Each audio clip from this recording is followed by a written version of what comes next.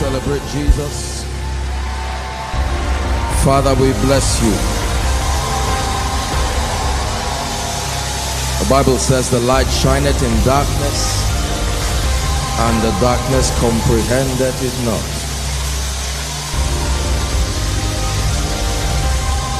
Can we lift our hands to heaven and bless the name of the Lord tonight? Lift your hands to the King of Kings, to Jesus, the Son of the living God. Bless him for his presence. Bless him for his word. Bless him for the power of the Holy Spirit.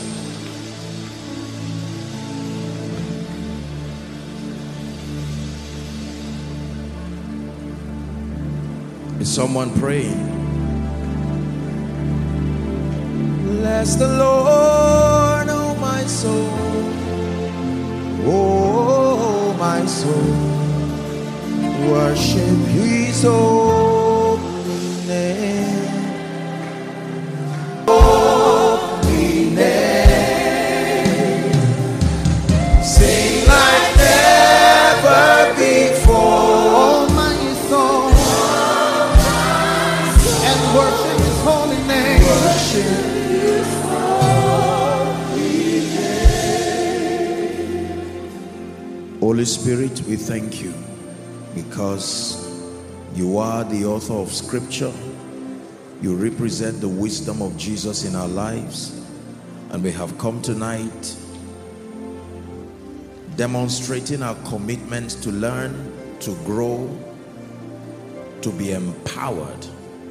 We pray that tonight there be the hearing of faith and even the working of miracles. May your word come with power. Our hearts are opened in Jesus' name. God bless you. Please be seated. Hallelujah. It's good to be in church. It's good to be in the house of God. Hallelujah. Very quickly, I just want to celebrate a wonderful man of God in our midst, Pastor Bolaji Sunday. He's the resident pastor of Living Faith Goshen. God bless you. Bless you. God bless you, sir. Thank you. Thank you for coming in the name of Jesus Christ. Hallelujah.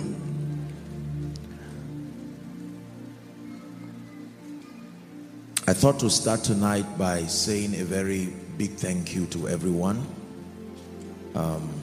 Not just the workers, but everyone who has committed himself and herself to this vision so far. God has shown us mercy, and I really want to say thank you to our online family world over, Azaria family, our family here in Abuja. The Lord honor you in the name of Jesus.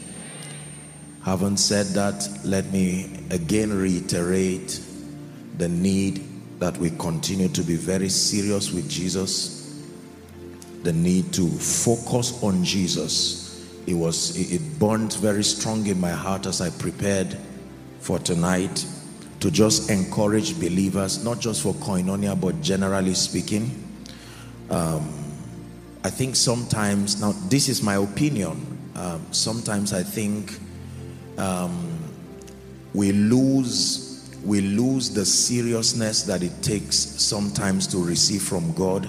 It's good to be happy, it's good to celebrate, but sometimes I think if we are not guided, not here in Koinonia, I'm speaking generally, believers have the tendency to go overboard and at the end of it not receive anything in the end of the service.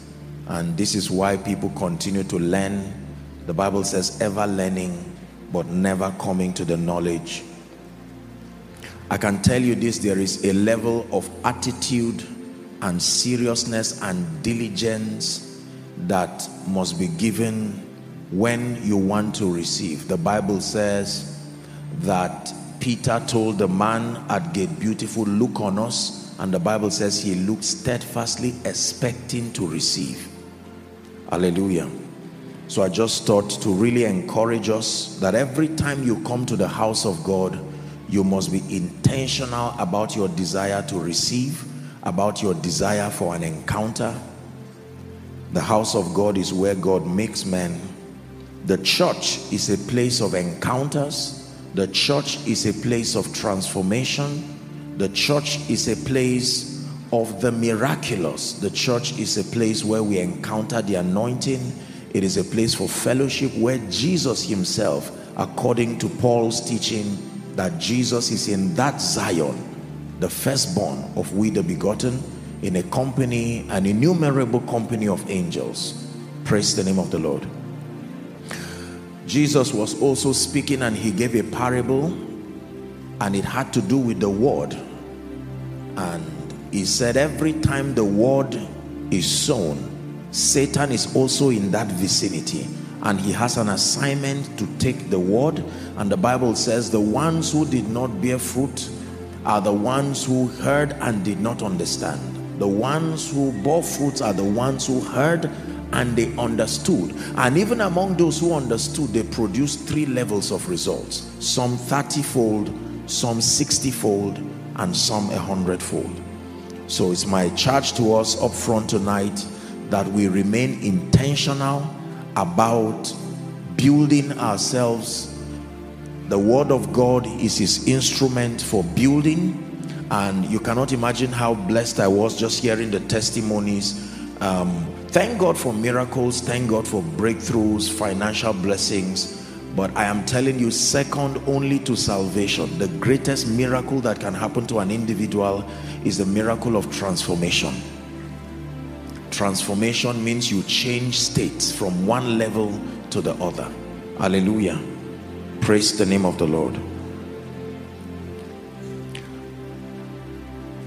So we have come to the house of God. This is Bethel, the place of bread.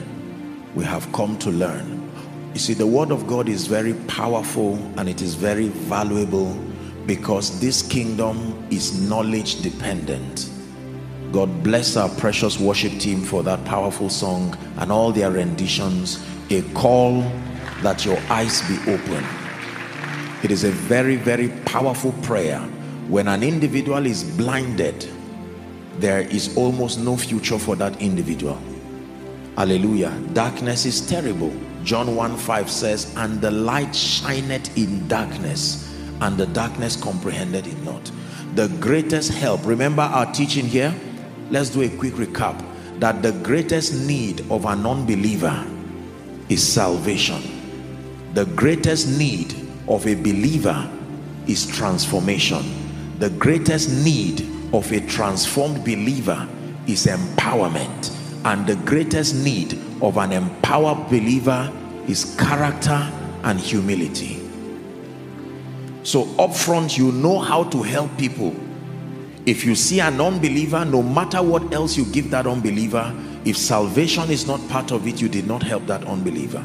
If you see a believer, no matter what you give that believer, if you do not give the believer the keys that make for transformation through renewal and enlightenment, you have not really helped that believer. And if you meet a believer who is already transformed, then he must be exposed to the spiritual atmosphere that makes for empowerment, because this kingdom also requires power. It is according as his divine power hath given us all things, the Bible says, that pertains unto life and godliness. And when you find a believer that is saved, transformed, and empowered, your prayer and your plea is that the person gets to a point where they become people of humility and character. Are we blessed? Never forget again that I told you the church is where believers are methodically groomed. It's first and foremost a place where people encounter Jesus, the Son of the living God. There is no other name, the Bible declares, under heaven given unto men by which we must be saved. No gimmick, no philosophy sustains the power to save a man. Hallelujah. It is faith in Jesus Christ, and it depends on what you believe about Jesus. This is not my message tonight. Not everything about Jesus saves you. I hope you know. There are things you believe about Jesus that does not equal salvation. For instance, believing Jesus was a good man does not bring salvation. Believing Jesus was the carpenter's son does not bring salvation. Believing Jesus was born of a virgin, you are right, but that is not what is connected to salvation. There is an information about Jesus that is related to salvation. You must believe that he came as a reflection of the love of the Father. You must believe in his substitutionary sacrifice. Are we together now? Yes. You must believe in him as Savior, as Lord, and as King, that he was raised up for our justification. This is the condition for salvation. There are many people who believe in Jesus. There are many religions that believe in Jesus. Out of the 4,000 religions on earth or thereabout, there are at least more than half of them who have the idea of Jesus in their teachings. But that does not make them saved. Just believing and agreeing that there is a Jesus does not bring you salvation. You must believe that he is Savior, he is Lord and King. Hallelujah. Number two, the Bible is the only authorized, listen carefully, the Bible in partnership with the Holy Spirit is the only authorized platform for discipleship, for transformation. No other material has the holistic capacity to transform a believer. You have to understand this. There are all kinds of books that capture in them expressions that are consistent with the Christian faith and may minister some semblance of transformation, but any transformation that will turn the believer to be Christ-like must be referenced from Scripture. You have to understand this. This is doctrine. This is how believers become matured. It's my prayer that God would take away shadow boxing and immaturity from the body of Christ. We must be very methodical with our spiritual growth. Believers should get to a point where they understand the truths of Scripture, not as an opinion left to the idea of a man of God or a church. These things must be truths that are founded upon Scripture. The gift and the blessing of having a Bible is to be able to help us. The things that are written aforetime, the Bible declares that they are for our learning, so that we through the comfort of Scripture might find hope. I commend you to God, he says, and to the word of his grace, which is able to build you up and to give you an inheritance among them that are sanctified. You focus on any extra biblical material, it may attempt to minister some level of information that makes for transformation, but only the Bible has that holistic capacity based on the information written. It is true that all we have here was not all that was written by the apostles. That is true. Bible history already told us that. But the Bible says many miracles did Jesus in the presence of his disciples, which were not recorded in this book. So it's no news. Even the Bible acknowledges that there are other expressions that were not captured here. But he tells us this is sufficient to make you anything God says. There is nothing you seek as far as life and godliness is concerned that Scripture does not sustain the intelligence to give you. Are you learning now? I will never stop saying this till you get it, until Jesus comes. Praise the name of the Lord. Because you see, repetition creates persuasion. When you continue to repeat again and again, then these things become the truths that are most surely believed among us. Maybe let me say one more thing again, that every time you open the Bible, please listen and learn now. The word of God has come. Every time you open Scripture, there are three things that you are looking out for. Number one, you are looking for promises. Please say after me, promises. Every time you open Scripture, what you are searching for are promises. Promises represent the boundary of God's commitment to the believer as far as your earth work is concerned. God is almighty, but the system of administering his love and his power is with respect to the provisions that scripture has allowed. God cannot bless a man outside of the allowance that scripture gives. Listen, this is very powerful, because this is where, if you do not understand this, eventually you will get into superstition. God can do many things, all things, but the operation of Jesus Christ as revealed from scripture is based on the truths of scripture. That means if you want to know how far God can go over your life, find what he has said here. God is only committed to what he has said, not what you want. God is not committed to what you want. He's only committed to what you want if what you want is consistent with what he has said. If your needs have no provision here in scripture, then it will not come to pass. Are we blessed now? Herein lies our confidence as matured believers. It is not longevity in church that makes for maturity. It's the awareness that God does not lie. He is a God of integrity. He's also a God of ability. Are we together? And that on the strength of the immutability of his counsel, if we can find what he said, then we can commit him. Please give us Genesis 21 from verse 1 and 2. Genesis 21 from verse 1 and 2. God only does what he said. And the Lord visited Sarah. Please read with me. 1 to read.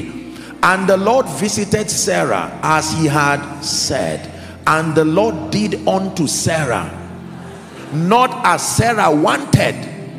The Lord did not do to Sarah as she wanted. He did to Sarah as she said. Verse 2, same scripture. For Sarah conceived and bare Abraham a son in his old age, at the set time which God had spoken. Listen carefully. This is already a deliverance for someone. That means every time you write a prayer request, don't you think that because you prayed on it, it will be answered. The first requirement is that you must connect every request to the scripture that gives you a guarantee that God is. This is why scriptureless prayer is useless prayer. It's just a dissipation of energy, except if you are praying in tongues. When you are praying a wordless, a prayer that is not word based, there is no scriptural platform for God to be committed. Listen to me. God is touched with the feelings of our infirmity, but he's moved by his word. Just because he has compassion towards you does not mean things will be solved. He himself has chosen to submit to his word, that he exalts his word above his name. If someone learning, this is sound doctrine. This is how believers become matured. All these superstitious things sometimes flying around is why a lot of people are puffed up with knowledge that does not produce predictable spiritual results. There is nothing you can do against the truth but for the truth. Are we learning?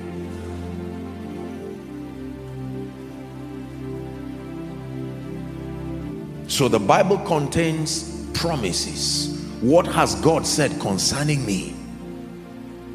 God has spoken so many things concerning us. What has he said?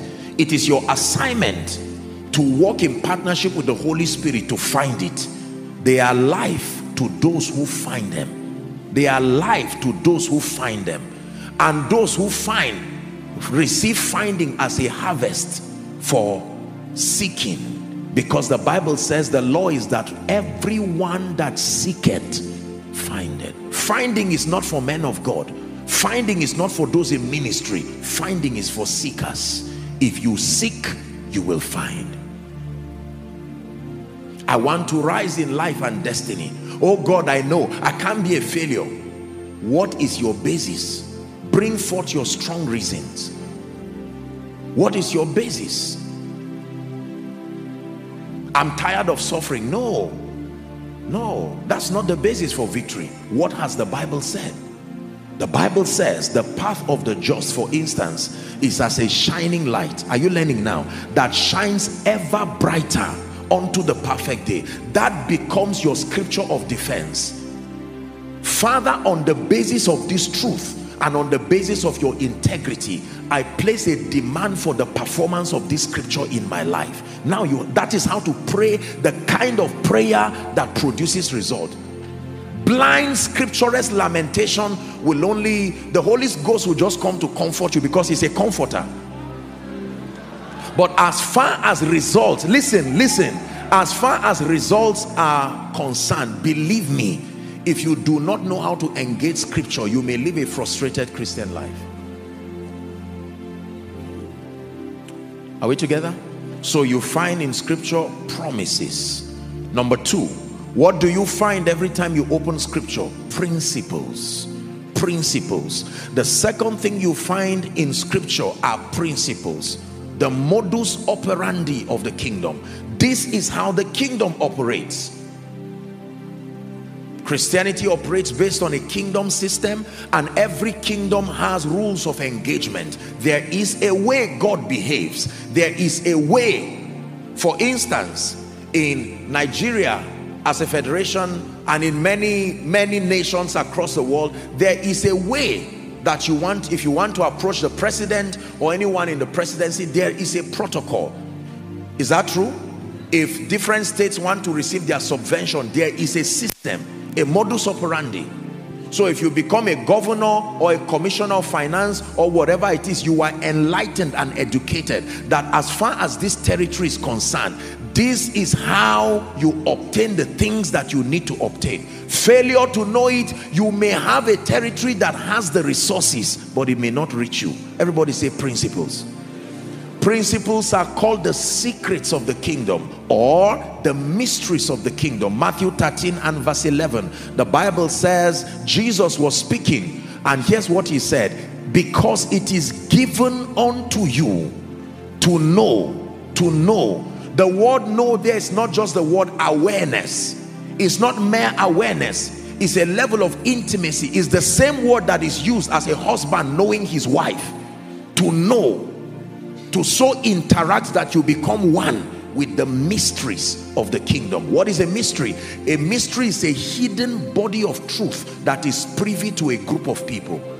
The military, for instance, they operate by mysteries. They have how they talk. There is something that the military can say that if you are a civilian and you are not trained, you may not understand what they are saying. You would have to be trained in the military for that conversation to be fruitful to you. So in this kingdom, the Bible exposes us to the mysteries of the kingdom. I pray and I beseech you by the mercies of God that you pay attention and take serious what I'm sharing with you. These are the weapons of victory we have been given in this kingdom. There is no other way we command results outside of this. It is not one of the ways, it is the way. The mysteries of the kingdom. So when I open my Bible, hidden in stories, hidden in parables, hidden in riddles, hidden in the Psalms, the 5 books of Moses, all of them reveal Jesus, the way. There is something in the Pentateuch that reveals the character of Jesus and the modus operandi of the kingdom. Are we together? When you go to the prophets, major and minor, there are things you find. The poetic books, there are revelations of Jesus that you find. Scattered across Psalms is spiritual protocols for accessing different dimensions of results. Proverbs comes to reveal the wisdom of the kingdom as far as living and excelling is concerned. You now go to the Gospels where Jesus himself came as the manifestation of God. I've told you why Jesus came to the earth. Jesus came to the earth not just to save us. His number one assignment when he came to the earth was as a correction of our idea about God. The God that people did not know, because until then they had not seen him manifest bodily. So there were many ideas that the prophets, they depended on the interpretation of the prophets to know God. They couldn't have a personal relationship because the Holy Spirit was not given to all. It was Prophet Joel that said one day this formula for knowledge will be obsolete because the Holy Spirit will be poured upon all flesh, and at that time he will give the fivefold to mature the saints. But as far as personal relationship is concerned, that veil will be torn. Are we together now? Are you learning? Yes. So when Jesus came, He came primarily as a correction of our idea. He came as a marking script, so that we now compare everything the prophets told us about him with the manifestation of Jesus. And look, you now see why the Father had to approve him before he started. Because if the Father did not approve him, that meant that any other thing he did before the Father spoke, we can say is wrong. From the time the Father spoke till Jesus went to heaven, we know that everything he did was correct, because the Father spoke already that I am pleased with him.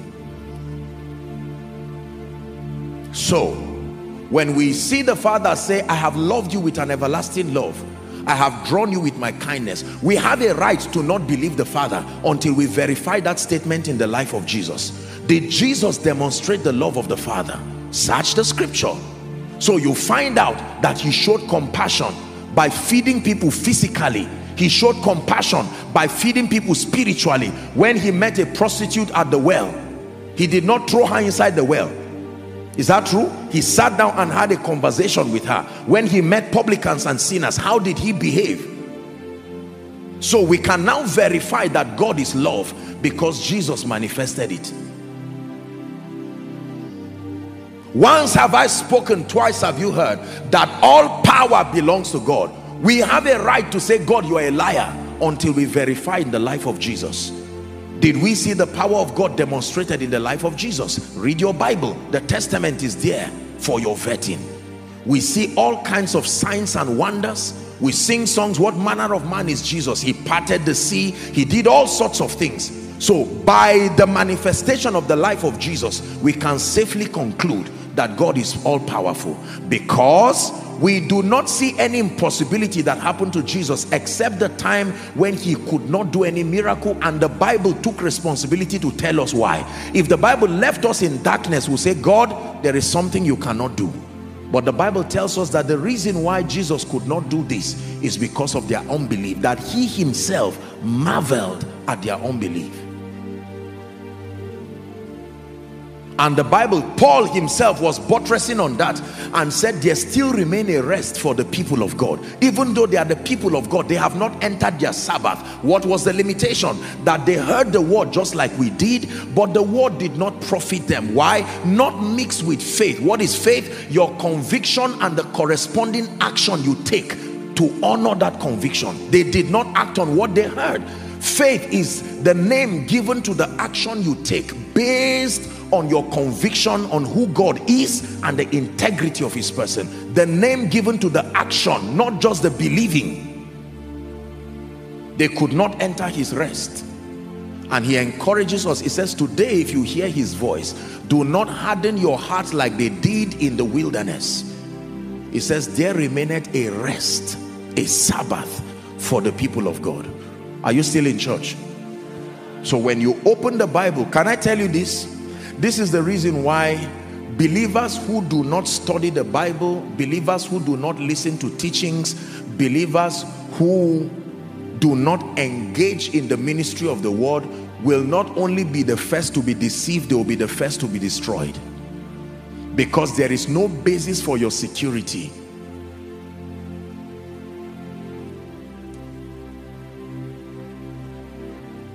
Man shall not live by bread alone, but by every word that proceeds out of the mouth of God. Is God already speaking to someone? Believe me, if I stop here tonight, I am still satisfied. Promises, principles. Why do we fail in life? Largely because of Psalm 82 and verse 5. They know not, neither will they understand. The limitation is not God's ability. The limitation is knowledge. They know not, neither will they understand. They walk on in. You now see why the worship team was shouting it as our faces, that there must be light tonight. And I agree with them, there must be light over your destiny in the name of Jesus.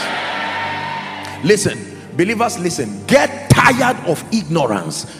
Get tired of shadow boxing. You must be able to know with exactitude the spiritual principles that are connected to the outcomes you desire. This is what mastery is about in the kingdom. And the Bible says, he that strives for mastery is not crowned except he strives lawfully. Nobody wins the Olympic by mistake. Everybody who gets to that final round of the Olympic was a champion in his own nation, yet someone still takes last in that race. That means the person was a champion, but not champion enough at a global scale. So don't just say you are better than someone because you have two unserious Christians around and you are the one teaching them. By what reference do you think you are serious? They comparing themselves with themselves, the Bible says, are not wise. You must raise a high spiritual bar. Can I tell you this? Those who win the 100 meters race are never trained with 100 meters. No. If you want to win 100 meters, you train. He won't stop till you look just like him. He won't stop. He won't stop till your life looks like him. Till won't stop. He won't stop till my life looks like him. You may not like what I'm saying now, but brothers and sisters, when the word begins to make you, one day you will look at your life and you will need a telescope to look at your yesterday, the difference between yesterday and today, and you will stand among the overcomers. I can tell you how men are made. Men are not made by giving useless information. They are made by the word. John 1 verse 3, and nothing without him was not anything made that was made. So we have prophecy, we have principles. The third thing you find in scripture are prophecies. The first, promises. Second, principles. 3 P's. The third, prophecies. Prophecies give you an idea of the end. We need to know what tomorrow looks like. We need to know what the end looks like. That is the cure for fear. People only fear when it is unknown. Scripture has already told us the end of the story, both for your destiny and for our time here. So we can find comfort based on scripture. As a child of God, you know, number one, that you will finish well. What is the basis of your confidence? Jeremiah 29 and verse 11. I know the thoughts that I think towards you, saith the Lord. God is speaking, your situation is speaking, you can choose who you believe. Saith the Lord, thoughts of peace and not of evil, to give you an expected end. So it already prophetically tells you that God already knows that you have an expected end. And then at the end of time, we know how these things will be. I saw a new earth and a new heaven, for the old earth and the old heaven had gone away. And then he came together with us to tabernacle in that city, Christ himself being the light of that city. We know the end of time. So with all the confusion and all of these things, everything that is a breaking news is an old news based on scripture. The Bible already told us there will be wars and there will be rumors of wars, for instance. But the Bible also tells us, nay, in all these things, you are more than conqueror. So when we act confident in an uncertain world, we look like fools, except that our wisdom is superior because it comes from the authority of scripture. There is prophecy that backs us. It gives us hope. And hope does not make ashamed. You see how it is? So next time someone tells you, I'm a matured Christian, tell him, I will not argue with you. Number one, what is Christianity about?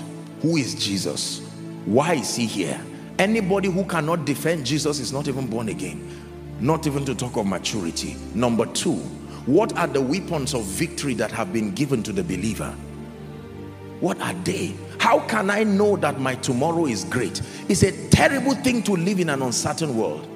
Even at death, the Bible still tells us that we are victorious. It secures us all round. For me to live is Christ. And even in death, it simply becomes for me a door to a higher and a superior realm. So in any case, we find comfort. Is that true? Yes. So you don't fear death. Why? Because in the kingdom, we call death sleeping. And they that sleep, sleep at night. When you are sleeping in the afternoon, it's called siesta, because you should wake up. So they that sleep, sleep at night. They use the day to walk. I must walk the works of him that sent me while it is day, for the night cometh when no man can walk. Why? Because at that night you sleep. And there are two ways to sleep in the kingdom. Number one, you sleep in the mystery that we call death, or Jesus Christ comes to meet you. In any case, you have slept. He told John, he said, no, not everybody will taste of this death physically. But one thing for sure is those who have died and we who are alive, we will all be changed. But the protocol is that those who have died in Christ will be given that honor because they have tasted of this. So they will arise, and we who are alive and remain, the Bible says, will be caught up with him. That's 1 Thessalonians 4 or 5. It says, comfort one another with this scripture. So all round, I'm just showing you the formidability of this faith life. Many spiritual practices do not have security above this realm. When you are gone, they just say you have gone to all kinds of places, but we know where we are going to. Is that true?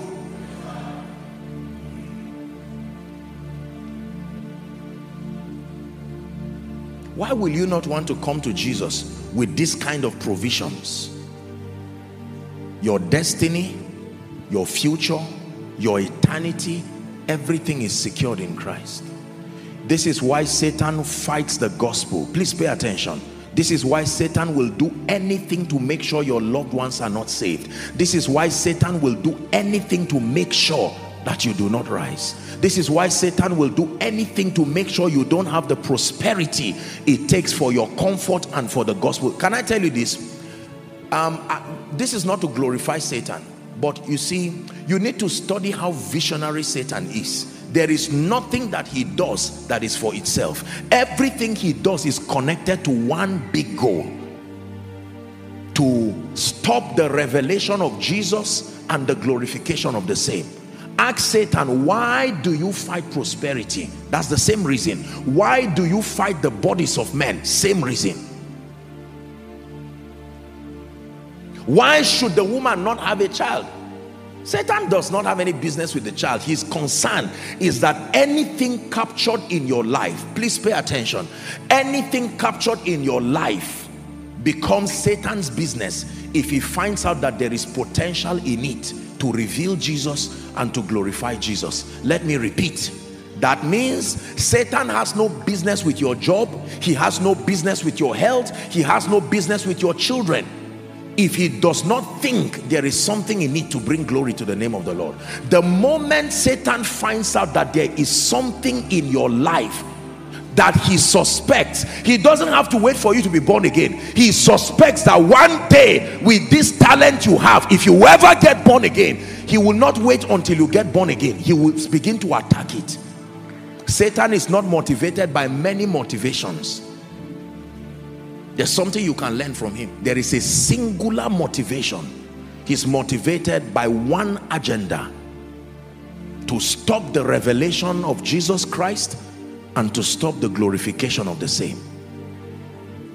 Can I tell you this?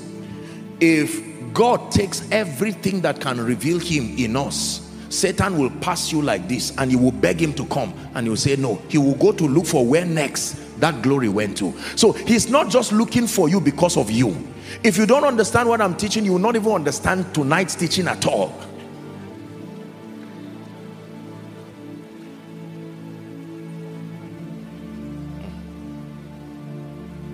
Who have I offended that my life is like that? You will stop that kind of statement after a revelation like this. You see that now? Because listen, I'm not saying those who say that are bad, but that's why you came to church. The church is a place of enlightenment. The condition for an attack is that when Satan finds out that you were created in the image and the likeness of God, as a baby he pursued children. You are an adult. Satan pursued children who could not beg, they could not talk, they could only suck breast. He said, kill them, don't wait until they grow. Every child was created in the image of God, and I know that one day, if that prophet and apostle and everybody arises, we're in trouble.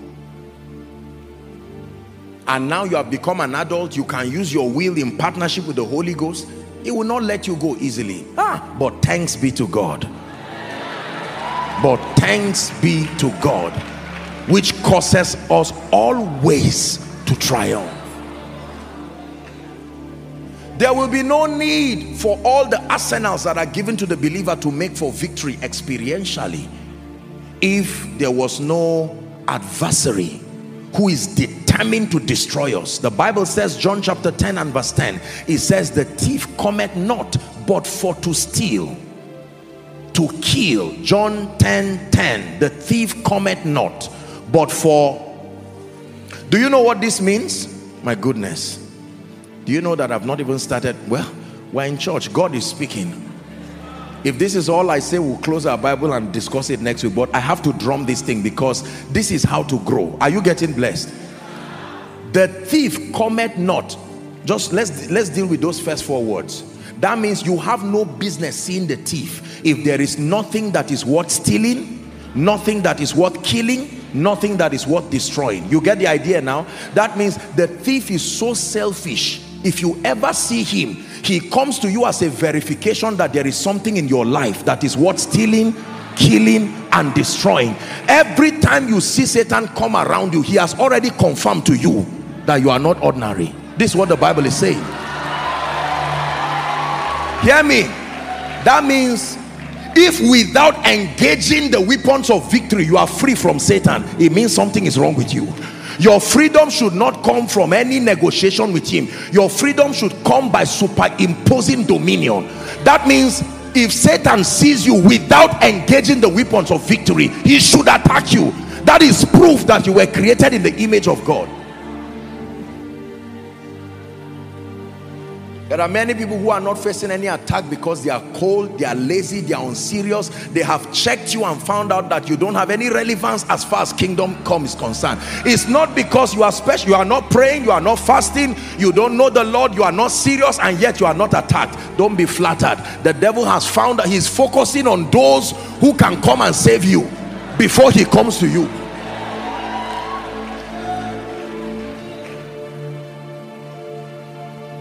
I was glad when they said unto me. You see that church is a good place. It truly is. Please sit down. So the thief cometh not but for to steal. Please give it to us again. To kill and to destroy. Jesus contrasts it and says, I am come that they may have, and they may have it more. Look up. There is a difference between life and abundant life. Oh, what is getting me into this thing this night? Life and abundant life. Listen carefully. By the way, well, since this is koinonia, let me just caution you lovingly over some of these blind shouts that sometimes when the word of God is coming, the energy it takes to receive is the same energy you are wasting in unnecessarily shouting. There is a, listen, I won't say this anywhere. This is home and God is training us. Are we together? Yes. We must be thoroughly furnished. Sometimes I don't mean to insult you, but just listen to, if it's to laugh, when it's laughable, all of us know. But some of these shout, most times people who do these things are not getting it. I'm saying most times, not all the time. And please don't feel bad. I'm not, this is a family, no one condemns anyone, but it's just an honest word of caution.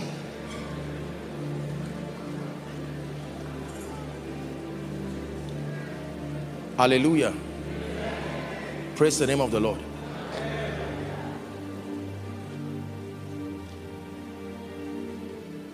Am I saying well? Is that Her Majesty? I'm so sorry. Please let's celebrate her. Her Majesty, the wife of the Olu of Warri.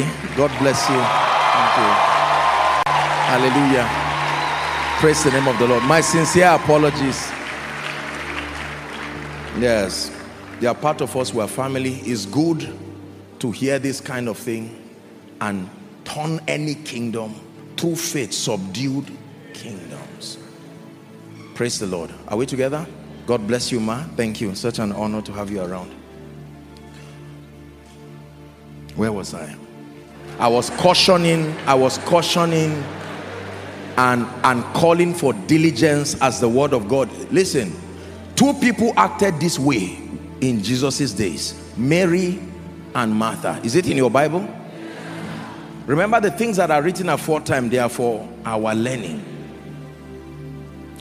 Martha was running around doing all kinds of things and she was not getting it. Mary sat quietly and was listening. Here's what Jesus said: Martha, Martha, you are worried and offended about so many things, but he says this one thing is needful, and this Mary has chosen, to sit down at the master's feet. Now please look up. Because it is true that this kingdom operates by knowledge, number one. Because it is true that you were created in the image and the likeness of God.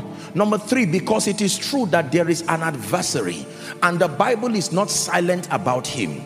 God decided to invent a formula to ensure that believers remain victorious, and that formula is the word of God in partnership with the Holy Spirit, in partnership with gifts, men and women of God who he has sent. Are we together now? Yes. That when God grants you access to a spiritual family, God grants you access to spiritual voices, God grants you access to scripture, he grants you access to the Holy Spirit, he has supplied to you the weapons of victory. The men and the women of God interpret scripture. They instruct you according to Jeremiah 3:15 in knowledge and in wisdom. That is their assignment, to feed you, to give you that spiritual nourishment. Are we together? So they give you understanding, they give you knowledge. The word of God opens you up. The Holy Spirit comes to back you. Among the many things that the Holy Spirit does, he is the custodian and the administrator of the anointing. Everything that has to do with the anointing is in the office of the Holy Spirit. What is the assignment of the anointing? I have taught you here. The assignment of the anointing is to insist that the word of God does not look like a lie. So if there is no word that proceeds, the anointing has no ministry. The assignment of the anointing is to validate the claims of Jesus as revealed in scripture. So when the Bible says God heals, now the anointing comes to prove that that statement is true. If God says I am able to lift men, you see why the anointing follows the word. This is the biblical strategy for administering the anointing. There must be a statement that you must put on ground first. Something the Bible says should be done. Then the anointing, you can beckon on the Holy Spirit now. Just dispensing the anointing without a scriptural basis, the devil will easily steal into that atmosphere and delve people into superstition and all kinds of extra biblical manifestations. And there are sincere and well-meaning people who are victims of this. Why? Because they were not methodically discipled. They were not methodically mentored. Hallelujah. So everything that we share week in, week out are, among other factors, spiritual arsenals that are equipping you. Why are they equipping you? So that number one, you have enlightenment, knowledge, but number two, so that you will know how to use these tools that have been given to produce results. Why are your results important? John chapter 15 and verse 8. John chapter 15 and verse 8. This is why you need results in your life. Herein is my Father glorified, that ye bear much fruit, so shall ye be my disciples. Why do you need results in your life? Matthew chapter 5 from verse 13. The Bible says you are the salt of the earth, it says. Is that true? The salt of the earth. That means you add value and you preserve your territory. You are salt. You need that result. It then says that you are the light of the world. The definition of darkness is the world without you. You are the light of the world.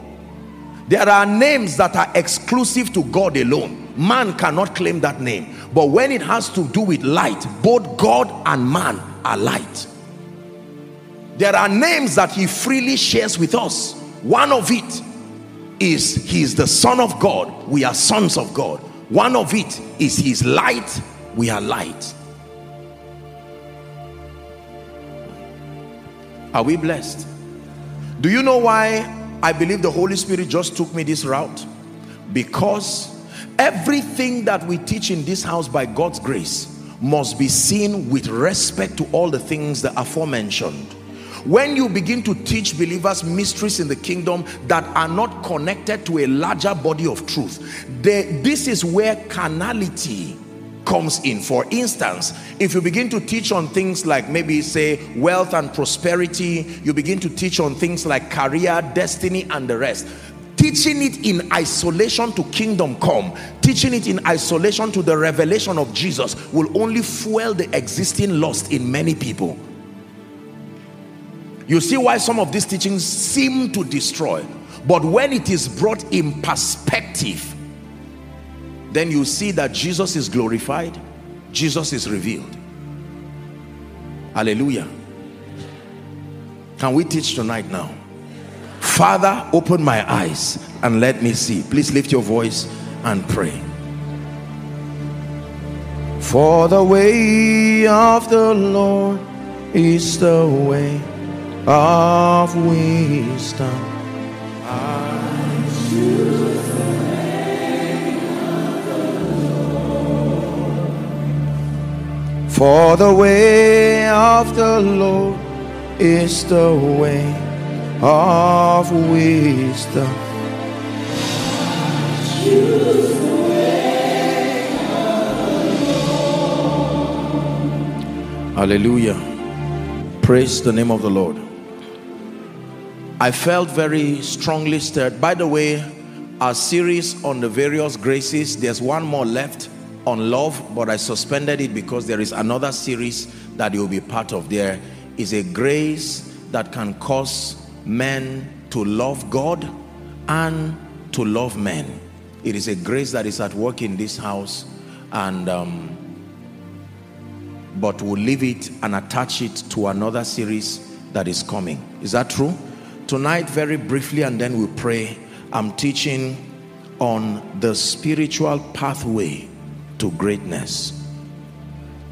Please, I pray that you pay attention. This is a very powerful teaching that will be relevant both for you, your loved ones, and those who are connected to you.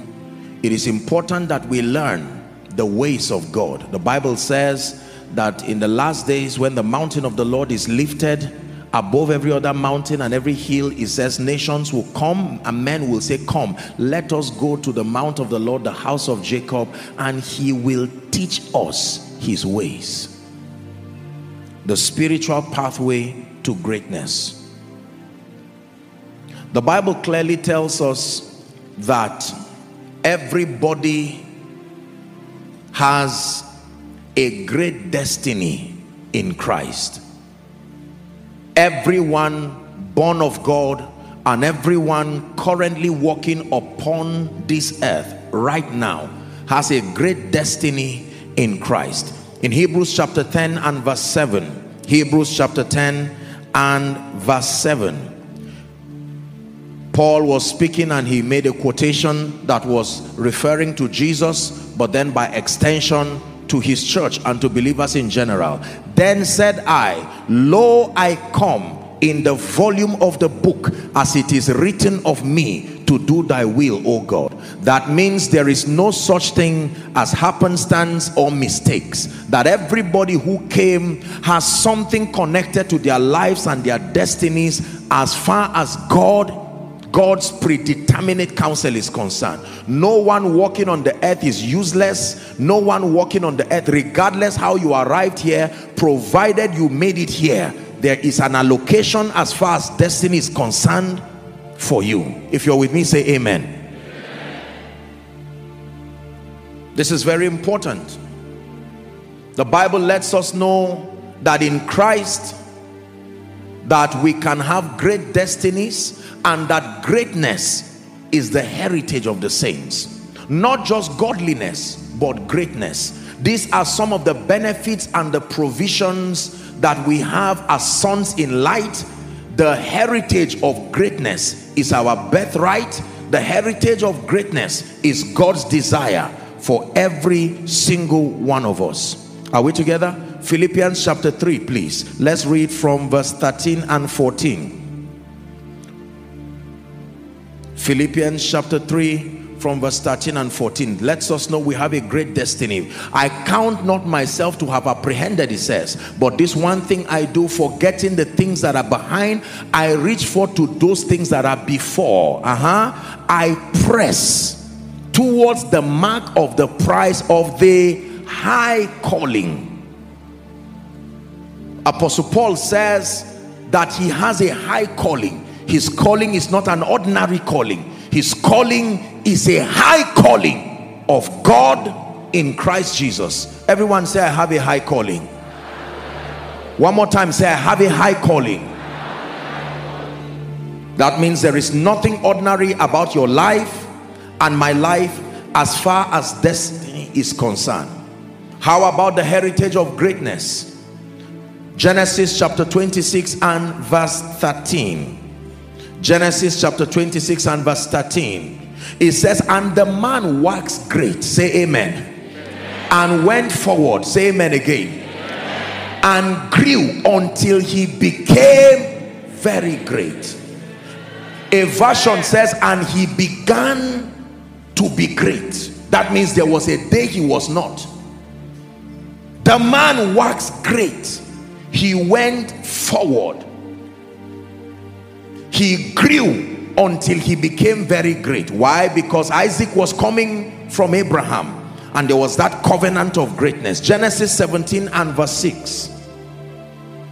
Genesis 17 and verse 6. Our heritage of greatness and an enviable destiny in Christ. I will make thee exceeding fruitful, and I will make nations of thee. Say amen. And kings shall come out of you. This is a promise. Now you see, whilst you hear the Holy Spirit reveal this to you, you are tempted and even manipulated by the devil to think of your background, and you're looking at where you're coming from. You're looking at all the things that have happened in and around your life, and like Nathaniel, you can say about yourself, like he said about Jesus, can anything good come out of Nazareth? Let's start the scripture. In Psalm 71 and verse 21, the Bible even tells us that not only does God desire for us to be great, but that the greatness is given us can still increase. It says, thou shalt increase my greatness and comfort me on every side. So we are examining the spiritual pathway, having established the fact that we have a high calling and we have an enviable destiny in Christ. We have established the fact that it is not sin and it is not antichrist and anti-God for the saints in light to desire greatness, because God put it in everyone to be great. Is that true? Hallelujah. Genesis chapter 12 verse 1 and 2. This is the beginning of the encounter that Abraham, who was an idol worshiper from Ur of the Chaldeans, he would meet the God of the Hebrews, who would later become his God, and have a covenant with him that would become the basis for the coming of Jesus and even our redemption. 12 verse 1 and 2. Now the Lord had said unto Abraham, get thee out of thy country, from thy kindred, from thy father's house, unto a land that I will show you. If you love Jesus, read verse 2 with me. Ready? Read. And I will make of thee a great nation. And I will bless thee and make thy name great, and thou shalt be a blessing. Just stop there. As at the time he was telling Abraham this, it had not yet happened to him. This was a prophetic word tied to conditions that, if met, will release and actualize this word. Are we together now? So he's telling Abraham, I know you are an idol worshiper and you have your house, your family, but I have chosen to call you. Now, when you study from scripture, the first person that was called was not really Abraham. It was his father Terah. But the father did not meet the condition that made for this blessing, and now God comes to call Abraham. Come out of your father's house, come out of all of these places, because this is what I want to do. This is your destiny. I want to make of thee a great nation. I want to bless you. I want to make your name great. Thou shalt be a blessing. In fact, let's read verse 3. Verse 3, please give it to us. It says, I will bless them that bless thee, and curse him that curseth thee. There is a revelation here I want you to learn. For every one person who curses you, there are many them who bless you. You see the ratio. I will them that bless you, him that curse you. There are always more people willing to bless you and partner with God over your life than one person who may want to curse you. So if the person in your village is one, we are here, the family is here, the angels are here. And in thee shall all the families of the earth be blessed. Now you may be tempted to say that this is just for Abraham. But Paul gave us perspective in his Pauline epistle that when God made this promise, it was to Abraham and his seed, that seed being Christ. And Galatians chapter 3 and verse 29 says, and if ye be Christ's, then are ye Abraham's seed and heirs according to the promise. That means what he told Abraham through Christ can become our reality. You see the connection now? It is from Abraham through Christ. Now it is our reality. So greatness is our destiny. And when I say greatness, I don't mean some of this carnal pursuit for greatness that has no kingdom perspective. Remember that we already gave a background tonight, that everything that we seek and everything that we communicate, it is the whole counsel of God, but it is with respect to the revelation of Jesus and the glorification of the same. He says, and I, if I be lifted from the earth, I will draw all men. Is that true?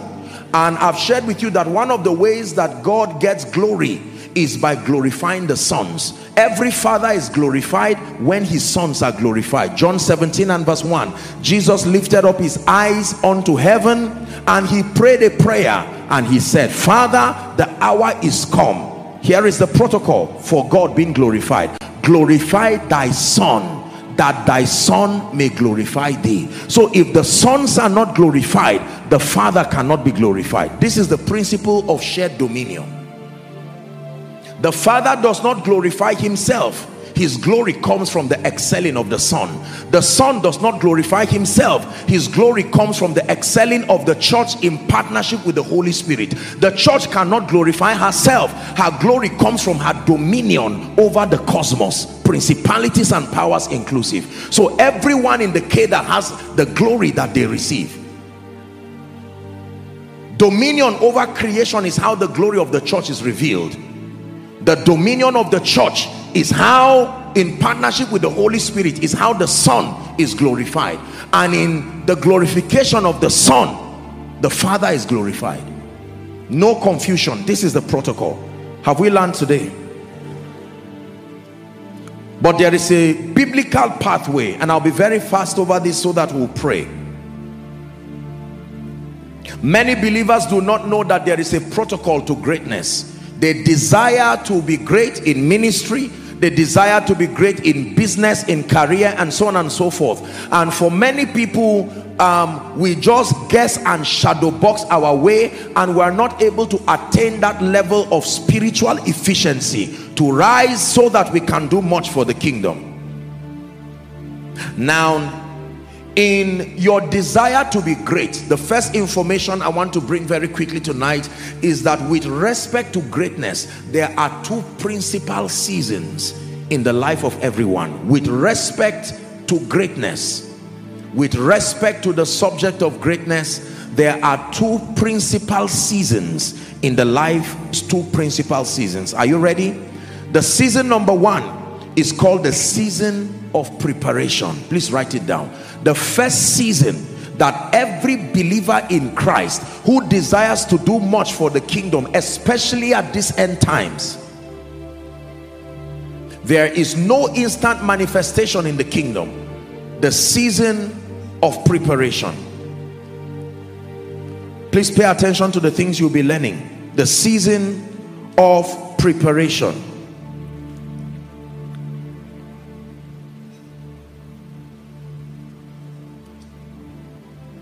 It is important for you to know that if you are not prepared for anything on the day of manifestation, you will fail. Is that true? Even in our human context, there are students who prepare for exams and they excel. There are people who have to prepare for interviews for promotion, and if they prepare and they do write the interview or whatever it is, in whatever form the interview comes, when they excel, they are promoted and then they increase in rank. That is how it is also in the kingdom. Two major seasons, very quickly. The season of preparation. Now there are three phases under this season. I want to rush very quickly. There are three phases under this season of preparation. The first phase is called the phase of discovery. Please pay attention. The phase of discovery. You will never be able to actualize destiny, and you will never be able to walk in the fullness of your call until you go through this phase of discovery. Please look up. Many people violate this phase of discovery, and yet they want to be mightily used by God, yet they want to become influences and references across territories. It does not happen that way. This is the spiritual protocol, non-negotiable, no exceptions. The season of preparation. And the first phase in that season is the season of discovery. Are we still together? What do you discover? Number one, your first discovery in life, if you want to be great, is to discover God.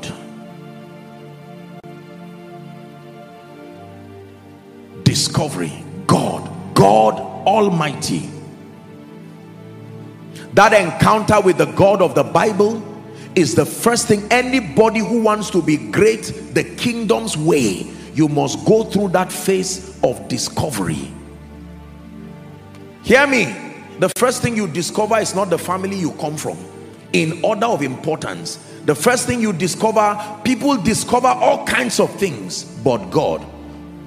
The scriptural basis for this is found in Genesis 1 verse 1. In the beginning, God. That is the spiritual protocol. Genesis 1 verse 1. In the beginning. The first four words recorded in the Bible. In the beginning of anything, you start with God. In the beginning of business, God. In the beginning of ministry, God. In the beginning of marriage and a home, God. In the beginning of parenting. When you violate that formula, you have compromised on greatness God's way. Now you can route greatness through some other formula and then face the consequences of the side effects that come with them. Are we learning now? In the beginning. Now most times people involve God, but he does not take that first place. We add him like you are putting salt in soup, and we just add him. Okay, God, so you don't harass me. Okay, you are here. No, the protocol is that he must be the author, otherwise he cannot be the finisher. If he's not the author, he will not be the finisher. Are we together now? Yes. In the beginning, God. So you discover God. We see this in the life of Moses. I wish I had time, but I want us to pray. But just write for reference. In Exodus chapter 3, from verse 1 to 15. Exodus chapter 3, the text for this is 1 to 15, but give us verse 13 for the sake of time. The Bible tells us about this Hebrew boy who was saved from death, and then he ran away from Egypt and was at the backside of the mountain tending Jethro, his father-in-law's sheep, and then he's open to an encounter. Before he discovered any other thing, he discovered God, the God of the Hebrews. Moses said, behold, when I come to the children of Israel and shall say to them, the God of our fathers hath sent me to you, and they shall say unto me, what is his name? What shall I say unto them? Very good question. And God said unto Moses, Yahweh Waheh, Yahweh, I am that I am. And he said, thus shall you tell them. It is true that they want to be delivered, but this is what I desire. I desire that they know me. I am has sent you. Are we together? So the first thing you have to discover is God. Most people don't pay attention to God. Can I tell you this? In your spiritual training with God, let me give you an advice, and you can use this as a template to mentor other believers. When you are starting with believers, don't start teaching them things about success, prosperity. When you really want to mature believers, this is the way God led us. This is the way God led our fathers. This is the way God led people from scripture. When you meet God, he does not talk about any other thing yet himself until he reveals himself. So when you are training believers, you must take dedicated time to expose them to God. Everything God. Passion for God, fire for God. Then when that foundation of God is settled, you can now begin to delve into other subjects. If you compromise this, you're going to have people who are lopsided in their growth. The formula is in the beginning, God. The first thing you discover is God. Number two, for the sake of time, the second discovery is yourself. The second discovery is yourself. Now that you have discovered God, you can discover yourself. If you do not know who you are, Sinach taught us in our song that if you don't know who you are, there are many things you will not be able to walk in. You cannot walk in power, you cannot walk in miracles, you cannot live a life of favor. Why? You don't know who you are.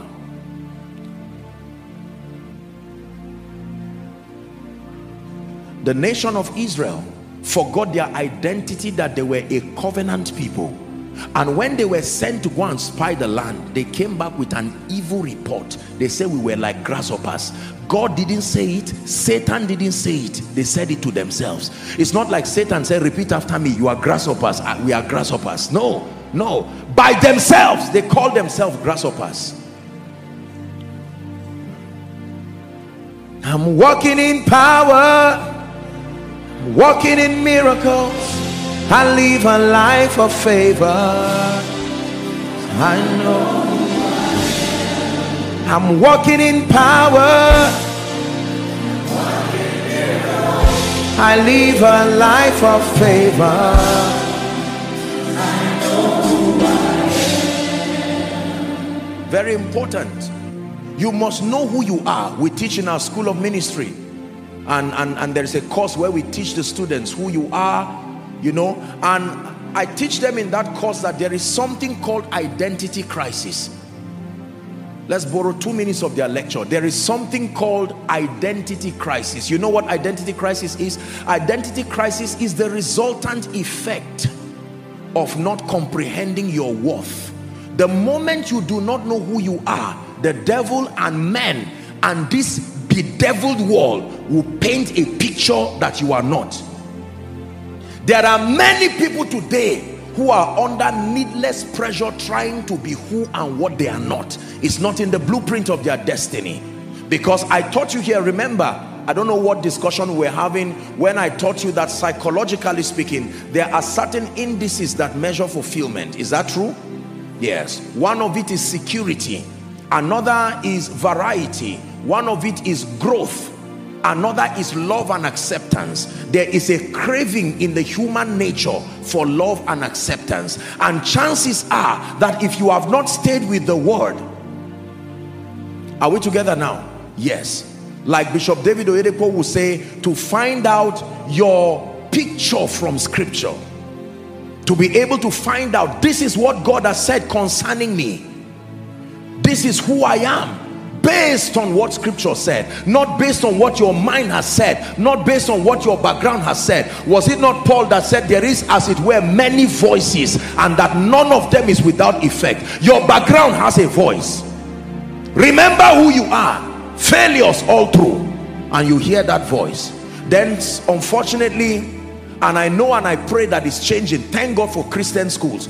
But if you are not fortunate to go to a school that calls upon the name of the Lord, now you hear another voice added to that negativity by teachers and all of that. They look at you and say you are dull, you are almost demonic, I don't know how you got here, I don't even know where you are going. And I can tell you, because you respect them, you will believe it. And then, with every sense of respect and apology, parents have a major role in destroying the self-worth of children. By the time you begin to minister words, curses, and words that are not consistent with scripture, by the time an average child is 10-12 years, subliminally he has already received all kinds of suggestions about who he is. So now that they think they are weak, the devil will now begin to market templates that can make you belong. That's why people join occultic societies. That's why people join all kinds of things. They say they want to belong. When Satan came to Jesus, the first test was the test of identity. The first test, the very first test, was a test of identity. If you are truly the Son of God, turn these stones to bread. Jesus said, I don't need to prove to you. The voice already spoke that I am his beloved son. Man shall not live by bread alone, but every word. You heard the word. When he announced it, everything under heaven had it, including you. Don't ask me that question. You already know I'm the Son of God. So when life and friends and society, sadly, and the sociological context of our world now forces you to do things and be things to show you are great, you can tell them, no, I'm a civilized person, but I have limits. I know who I am. Don't just tell me to dress the way you want to show I am civil, to talk the way you want, to live the way you want. No, within the boundary of a civilized world, I will conform to that which is an advantage, but I know who I am based on scripture. I am the beloved of God. Behold what manner of love the Father has bestowed upon us, in that we are called the sons of God. There are many names that the Bible calls us: light, salt, ambassadors, kings, priests. Are we learning now? So you discover God, you discover yourself. The next thing that you discover under that stage of discovery is you discover your abilities, your giftings and your abilities. Please pay attention. Please pay attention. There is always a rod in your hand, oh dear Moses. That is the rod you will use to work signs and wonders. It is not only God you discover, it is not only yourself you discover. There is something God has given you. That is the rod you are going to use. Moses, be careful to not throw that rod. One day you will need it to part the Red Sea. One day to become the symbol of your leadership. Can I tell you this? Everyone here seated, looking at me, following online, and will be following by way of rebroadcast or whatever platform it comes through, can I tell you sincerely, there is something God has put within you that the world is desperately waiting for to receive. This is not just some motivational talk. This is truth based on scripture. Nobody came here empty. Everybody came here as an expression of the fullness of the life and the power of Jesus.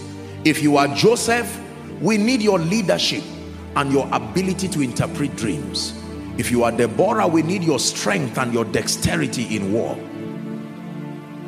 If you are Moses, we need your passion to be able to communicate with God and prophetically drive the people out of captivity. Everybody in scripture that was used of God, there were things God gave them.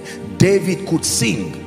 He used that grace to write the Psalms today that has brought all kinds of deliverance. David was a warrior and he used to fight valiantly in his lifetime. David had leadership. Everything David had eventually was featured in the palace. What do you have in your hand? That was what the Lord told Moses. What do you have in your house? 2 Kings chapter 5. 2 Kings chapter 4, please. 4 I meant to say. The Bible says there was a certain woman of the wives of the sons of the prophet. 2 Kings 4 from verse 1. She said unto Elisha, my servant thy husband is dead, and thou knowest that thy servant did fear the Lord, and the creditor, the creditor is come to take him, to take unto him my 2 sons to be bondmen. Next verse please. And Elisha said unto her, what shall I do for thee? And he asks a question. He says, tell me, what hast thou in your house? Hear the woman's reply. This is the reply of many of us when destiny calls on you. What do you have in this house of earthen vessel? Here's what we say. Nothing. Thine handmaid had not anything in the house except a pot of oil. I have nothing except an ability to sing. I have nothing except great charisma and leadership prowess. I have nothing except passion and hunger for God. I have nothing except the ability to be trusted. Be careful what you call nothing. Be careful what you call nothing. I have nothing except some degree of business acumen. I have nothing except that when I sleep, whatever I see in my dream truly happens. I have nothing except the dream that I have, that I saw myself on a crusade ground while I was sleeping on a mat in a hut. I saw myself speaking before nations. That's all that I have. He says, what do you have? You must discover what you have. Can I tell you this? Every great man that you admire today, whether in the kingdom or in the secular, whether in ministry, in politics, in business, they were men and women who, among other factors, got to a point in their lives where they discovered that there is something valuable that God has given me. Hear me. Your sense of self-worth, among other factors, is tied to the perception of the value you have about yourself. We live, respectfully speaking, in a very fake world today, where everybody tries to do this and leave this. If you are not wearing this, oh, how much is your shoe?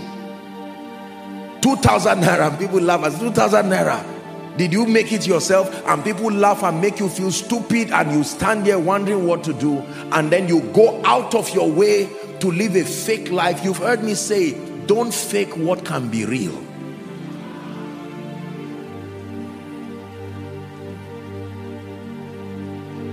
Your self-worth is never about any exterior thing around you.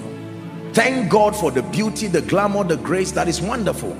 But if you put your trust in anything outside you, you are insecure. Can I tell you, most of the things that we face in our world today, especially as it makes for interpersonal relationships and all of that, they are a derivative of this secret frustration. Psychologists have said it, and I've taught you again, that you look at life from the lens of the perception of your value. If you feel you are not valuable, you will interpret life from the lens of that frustration. If you are a happy man, the world is a happy place for you. If you are a sad person, the world is a sad place for you. If you are a godly person, in the midst of all the decadence that goes on, you can see God, you can see what He's doing. If you are someone who is a failure, you would look at life from the lens of your experience. What seest thou? It's a report card. Is God speaking to us tonight? So the first stage when you are preparing for greatness is discovery. Discovery of God as the Almighty, the beginning and the end, the one who holds your life, and your destiny.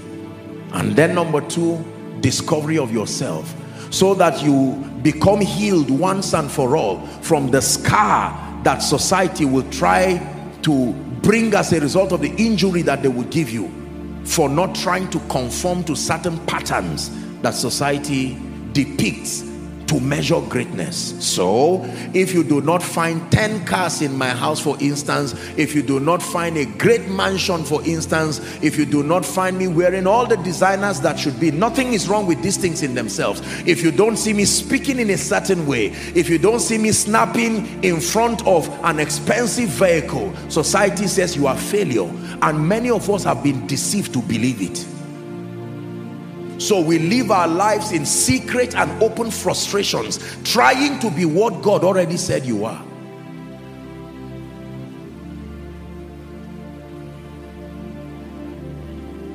Are we blessed? And then the discovery of your potentials. I first heard this from the lips of my greatly revered mentor in life and in death, Dr. Miles Monroe, when I read his book on discovering your potentials. When he said, here's what he said, that the wealthiest place on earth is not the gold mines in sub-Saharan Africa around, it's not the oil mines in Nigeria and Iraq and all of that. He said the most expensive, the wealthiest place on earth, he called it the cemetery. Why? Because that is where books died that were not written. That's where dreams died that did not come to pass. And he said, little did he know that he would not live so long. He said his assignment was not just longevity alone. His focus was efficiency. That Jesus lived for 33.5 years and his impact till eternity will continue to be felt. And he gave his all, and truly he died empty. One of the last books he wrote before he went to be with the Lord is called Passing It On, the principle of transgenerational relevance and legacy. A man that cheated death indeed.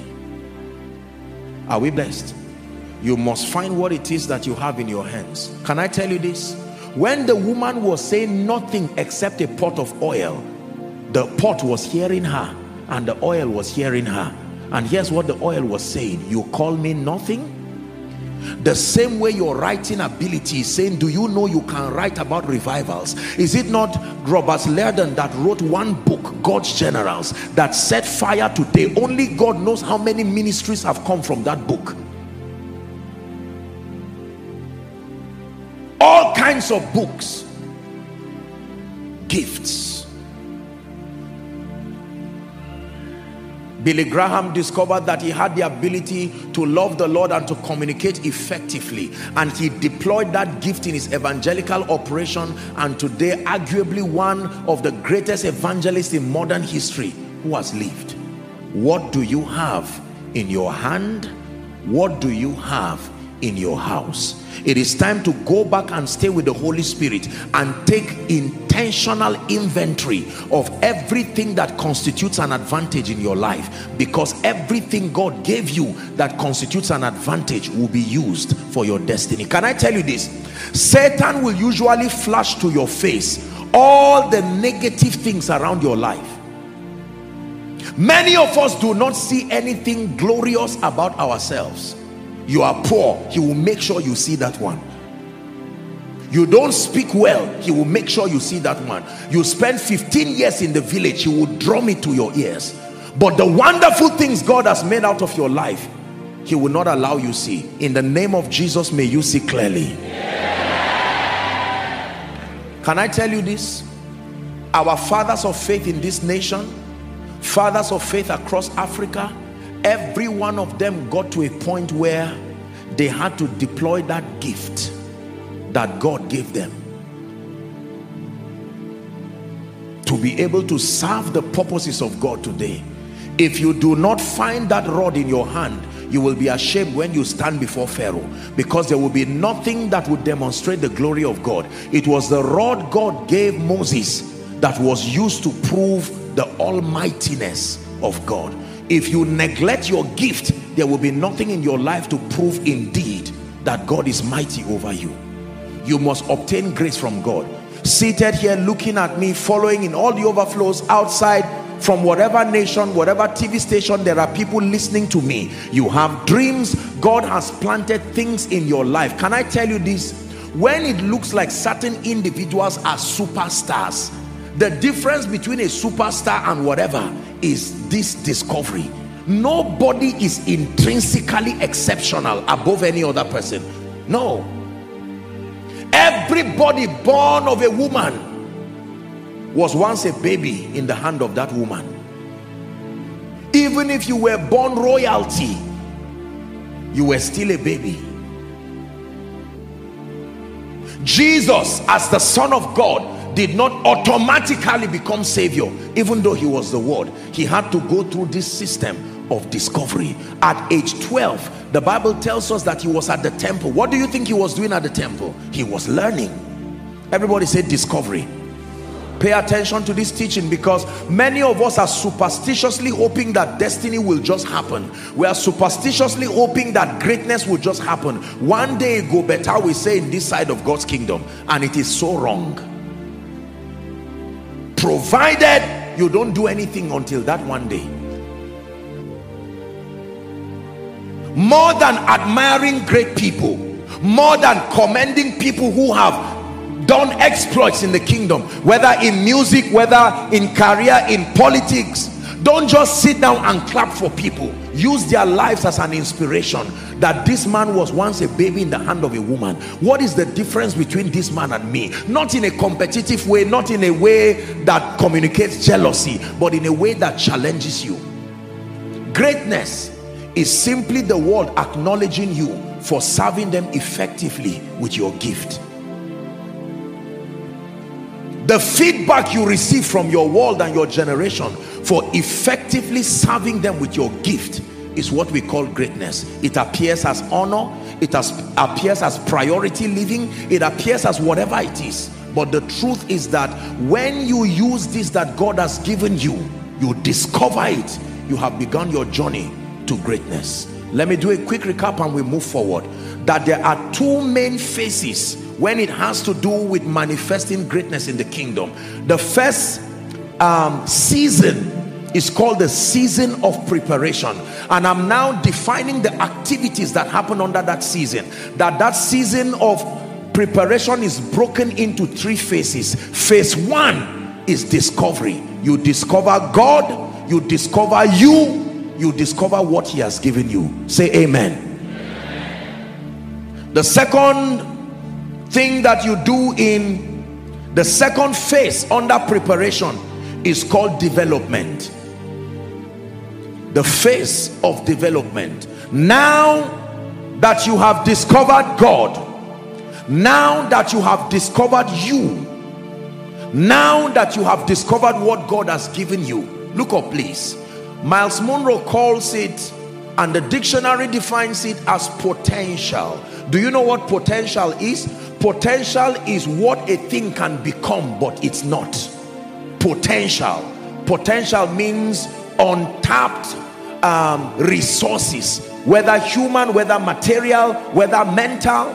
When you talk of a potential, or you talk of a thing in its potential form, it means that there is value that can be derived from it, but not at that state. For instance, we celebrate and we thank God for the gift of crude oil in this country, but if you happen to go and watch them mine oil, when oil actually comes out and you see it, you will run away from that place, because it's a dark, slippery paste of smelly substance. And yet that is what has powered the economy of many nations. That oil that comes out is not the one your car is looking for. That's not the one you will queue to pay for. Discovery is good, but can I tell you this? There are many people with dreams, with notebooks full of dreams. The greatest way to bring your dream to pass is to wake up from that dream. If you wake up from that dream, then you are ready to make that dream come to pass. But for as long as it remains a dream, it remains there forever. Everybody who turned their dreams to reality did that by first waking up.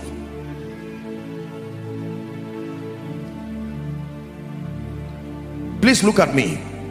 You must obtain grace from God to refine two aspects of your life. Number one, you must refine your gifts. Number two, in fact, in order of priority, when it has to do with development, you must refine your mind, then you must refine your gift. If you refine your gift alone, you will still be frustrated.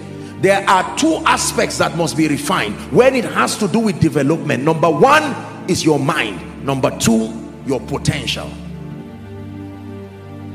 The mind is a very important component as far as excelling and greatness is concerned in this kingdom. Why? Because you see, the Bible tells us that how does it put it now? It says, let this mind be in you, which was also in Christ Jesus. There was a mindset and a belief system, Philippians 2:5, that Jesus had that made him great. It didn't just say, let this power be in you. It's not only the power that was in Jesus that you need, you also need the mind that was in Jesus. Without the mind that was in Jesus, the power that was on him will be useless in your life. You need both his mind and his power. Everybody say his mind. Many people want the power that was in Jesus, but you do not want his belief systems. Your belief system is a summation of your paradigms, your viewpoints, your perspectives. Can I tell you, we are made or destroyed by our belief systems. I have taught it here. There's no need going to share it again, but maybe just for 1 or 2 minutes, let me tell you this, that our mindsets are formed largely from, number one, culture. Number two, our past experiences. Is that true? Number three, our failures. Number four, our association. Number five, our levels of exposure. All of these are factors that become the shapers of our belief systems. The average person in Nigeria and Africa, by the time you are age 10, by the time you are a teenager, you would have been exposed to too many activities that would have, respectfully speaking, dehumanized and demean your perception of yourself. Therefore, the Bible says, Romans chapter 12 and verse 1 and 2, I beseech thee, brethren, by the mercies of God, that ye present your bodies, it says, a living sacrifice, wholly acceptable unto God. He calls it your reasonable act of worship. Verse 2 says, be not conformed to this world, but be ye transformed. Say transform. What does it mean to transform? To evolve into superior versions of yourself. That's what it means to be transformed. To be transformed means to evolve into superior versions of yourself. Like a fly evolves from egg, larva, pupa, and then adult, you must obtain grace from God to evolve. You've heard me teach it, that your destiny is looking for you, but not this current version of you. The version of you that your destiny is looking for, you are yet to become it. The most important thing about success and greatness is not the achievements, is what you become or have to become to obtain it. What you have to become to be great is greater than the greatness itself. Are we blessed? Don't forget this. The most important component as far as your growing into greatness is concerned is not the greatness itself and the possibilities that surround that realm. Is the person you are forced to become until you attain that greatness. Becoming is greater than doing. You really become successful more from becoming than doing. But the people that do know their God, knowledge, they shall be strong. Becoming, then they shall do exploits. It is knowledge, transformation, and then action. Not knowledge and action. Knowledge, transformation is the reason why we do right things and get wrong results. Because you only do right things when you have become. Everybody say development. I'm challenging everyone under the sound of my voice, therefore, that we have to obtain grace from God. If we are truly serious about manifesting our kingdom destinies and rising unto greatness, we must obtain grace from God. Having discovered our giftings, we must begin an intense intentional, a radical and non-emotional project of transformation. When you contend for transformation emotionally, you will not go far. When you feel sleepy, when you are awake, when you feel angry, when you feel hungry, no, you must enter a covenant with yourself that come rain and come sunshine, every 24 hours that God gives me, will a major part of it will be invested in my transformation. How are you transformed? The Bible tells you, number one, through the renewing of your mind. How do you renew your mind? By supplying into your mental space superior information, superior word-based information, and then repeating them until they superimpose the negative thoughts that have surrounded your mind. Hearing the truth once is not enough. You must hear it again and again until it gains dominance over your mind. Then the Bible now says, out of the abundance of the heart, the mouth speaks. You can declare in prayer and then all of these other things. And then the Bible also says, for as he thinketh in his heart or mind, it says, so is he. It didn't say so he will become. You already are what you are thinking. Mental transformation is a miracle. Believers, especially people who are largely spiritual and passionate about God, because of that drive to encounter the Holy Spirit, the power, the anointing of the Holy Spirit, many times we who God has trusted with grace for the miraculous, for signs and wonders, we have fallen prey as far as emphasizing the importance of being mentally transformed, because we feel, what is the need for having an enlightened mind? After all, I have anointing. After all, I can pray. After all, I'm spiritual. It takes more than that as far as your excelling is concerned. Jesus did not just wait until he was 30. Even before we see him praying, we saw him in the temple learning. When Satan came to him, he didn't say, I assume. He said, it is written. Are we together? You must obtain grace from God to sit down. Dear Nigerians, especially the young population, let's sit down and learn. This passion to run around and have premature manifestation, sit down. Sit down. We must obtain grace from God. But Apostle, I went to school. You know it's not enough. You must sit down.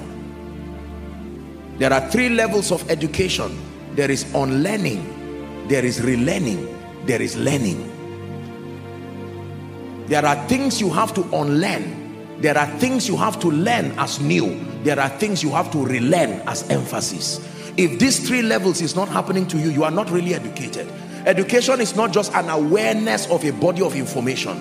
No, you must unlearn, deconstruct many belief systems that are wrong. You must learn, then you must relearn. It is unlearning, learning, and relearning that is education. I will say it again. If you want proper enlightenment, not just spiritual enlightenment, secular enlightenment, you must unlearn, you must learn, you must relearn.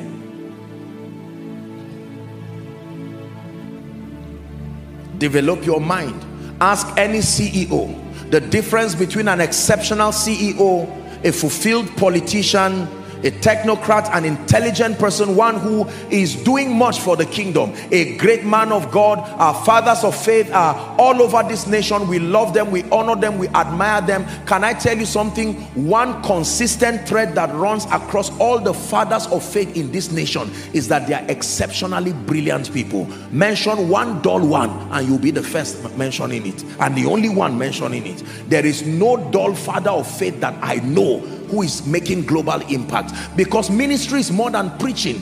Preaching only accounts for at least 30% of ministry. There is administration, there is leadership, there is diplomacy, there are all kinds of factors involved in ministry. For them to win this much, it is the Holy Spirit in partnership with an enlightened mind. We have this idea that God just landed on them and commissioned them. Find out their labor, find out the things they do. The little that we are doing for God here, we can feel the heat and the disadvantage of not being enlightened. Please, I encourage you, from families to institutions religious and secular institutions, business and all of that, we must settle down to contend for knowledge. Settle down to contend for knowledge. Challenge yourself to be enlightened. And don't let the devil make you think that what I'm sharing tonight is not important. It is absolutely important. The destinies of people are tied to your rising and your greatness. It is selfish to refuse to be great, because more than yourself, there are people who will eat from the fruit of your greatness. Are we together? So discovery and then refining. When you begin to refine your mind and refine your gifts, it ushers you into the next phase of your season of preparation, called the season of testing. Write it down. The season of testing. Oh dear, I wish I had time.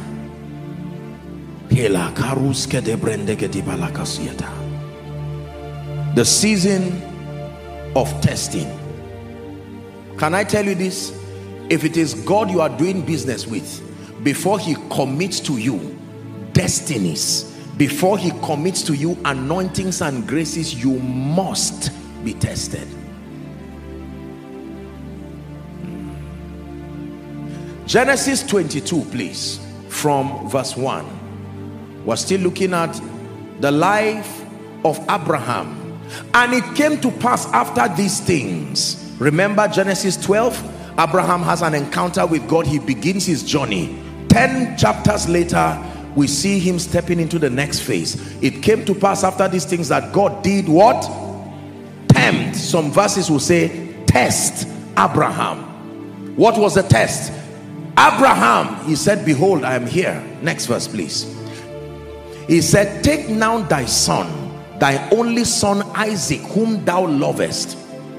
Take note of only and lovest. Only son whom thou lovest. Get thee into a land of Moriah and offer him there for a burnt offering upon one of the mountains which I will tell you. Verse 3. Here's what the Bible says. And Abraham rose up early in the morning and saddled his ass and took 2 of his young men with him and Isaac his son, and clave the wood for the burnt offering, and rose up and went on to the place which God had told him. We'll continue later on. But look at this. Look at this. God tells Abraham, I want to make you a father of nations. I will bless them that bless you, curse him that curses you. In thee shall all the families be blessed. In other words, I'm going to make you the landlord of the earth. He willed the earth to Abraham. Are we together now? And then Abraham did not know that as he kept obeying God, transiting, he would get to a point where God will now say, now we are getting to the season where prophecy and destiny is about to be activated, but not without a test. The Bible does not leave us in the dark as to the fact that everything that was happening was a test. But Abraham did not know it was a test. Can I tell you this? This final phase of your preparation season is the hardest phase for most people. Ask any great man, they will tell you the season of test is a season where you have to obtain grace from God. The season of test will test you across 3 things. Number 1, it will test you across trust and integrity. You will be tested. You will be tested. You will be tested. Your capacity to be a person of integrity will be tested beyond measure. Number 2, the second test is the test of patience. The test of patience. I can tell you this, if it is God who is lifting you, he will stretch you from pillar to post. Man of God, let me tell you what he will do to you. As a great man on fire, God loving you, your pastor just looks at you and says, you are going to be the person opening the gate at the church. You look at the potential of your anointing, compare it to the miracle that just happened before you came, and say, pastor, sorry, I hope you know that 2 among these 10 testimonies came directly from me, and yet God says go and do it. Can I tell you this? The test of greatness achieves many things. Among them it must humble you to your lowest. Otherwise, it's not God lifting you. Some of these insulting, derogatory experiences we go through, the man of God may not know God is using him to test you. Nobody knows that it's a test. It's only God. It's not like men know. If a man tries to test you, he's not God. It is at the end, looking from hindsight, you will know that it was not about Isaac. It was not about Abraham. It was about God saying, for me to commit this kind to you. This is where many people fail. They fail the test. Can I tell you this? The test of destiny will insult your pedigree. The test of destiny will turn you. Sometimes you look at yourself and say, I'm not a fool. Be careful. The moment it starts looking like God is just allowing things to fall your hand, like we call it, be careful. There are people today who would have become mighty men and women of God if they had submitted themselves to cleaning the chair. They say, no way. I can't be carrying this heavy prophetic grace, especially when you are serving and your superiors may not seem to be as gifted as you. Maybe someone is in that phase right now. Listen carefully. I've trained the leaders in this ministry to understand that anything at all God gives you, do it with all your heart. You do not know what season you are stepping into. Are we together? Go and ask many great men. Do you know what Stephen was doing before he became that mighty man? Stephen was part of those who were serving tables. There are many great men today who started by scrubbing the floors of their CEOs. And while they were scrubbing the floors, they would hear discussions happening and they were gleaning all kinds of things. While their contemporaries were saying, I'm too big, they were saying, no, I love the Lord. Father, it's a privilege for me to do what I'm doing. The moment you are too big to be tested, you are also too big to be great, or too small to be great.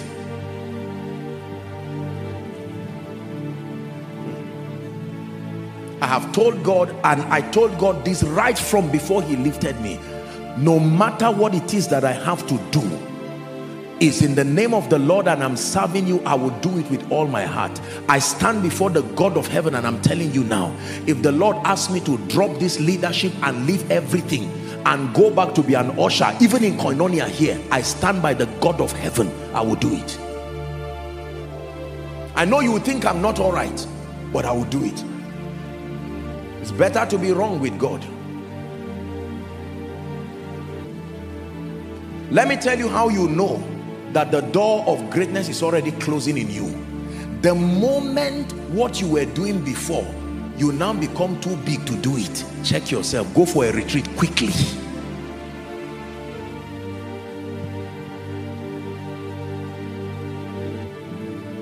Some of us, as it is today, if you hold a broom, you will be sick. May God forgive you in the name of Jesus Christ. Because you see, can I be honest with you? One of the ways to walk in humility is that occasionally in your life, disengage yourself with certain privileges, even if it's for a day, and you go back to the things you used to do. They will administer a measure of humility to keep you balanced. Because you see, as you rise, there will be people to serve you. Protocol, you see me coming in and you see all these my people, everything. And some of you, this is what you are looking at. When you look at all these things, say, oh God, I must be like Joshua Selman. Not his prayer life, not his word life. What you want is this one, and God says you lie. I'm not, you don't cheat me like that. You go back and start that school of the Spirit.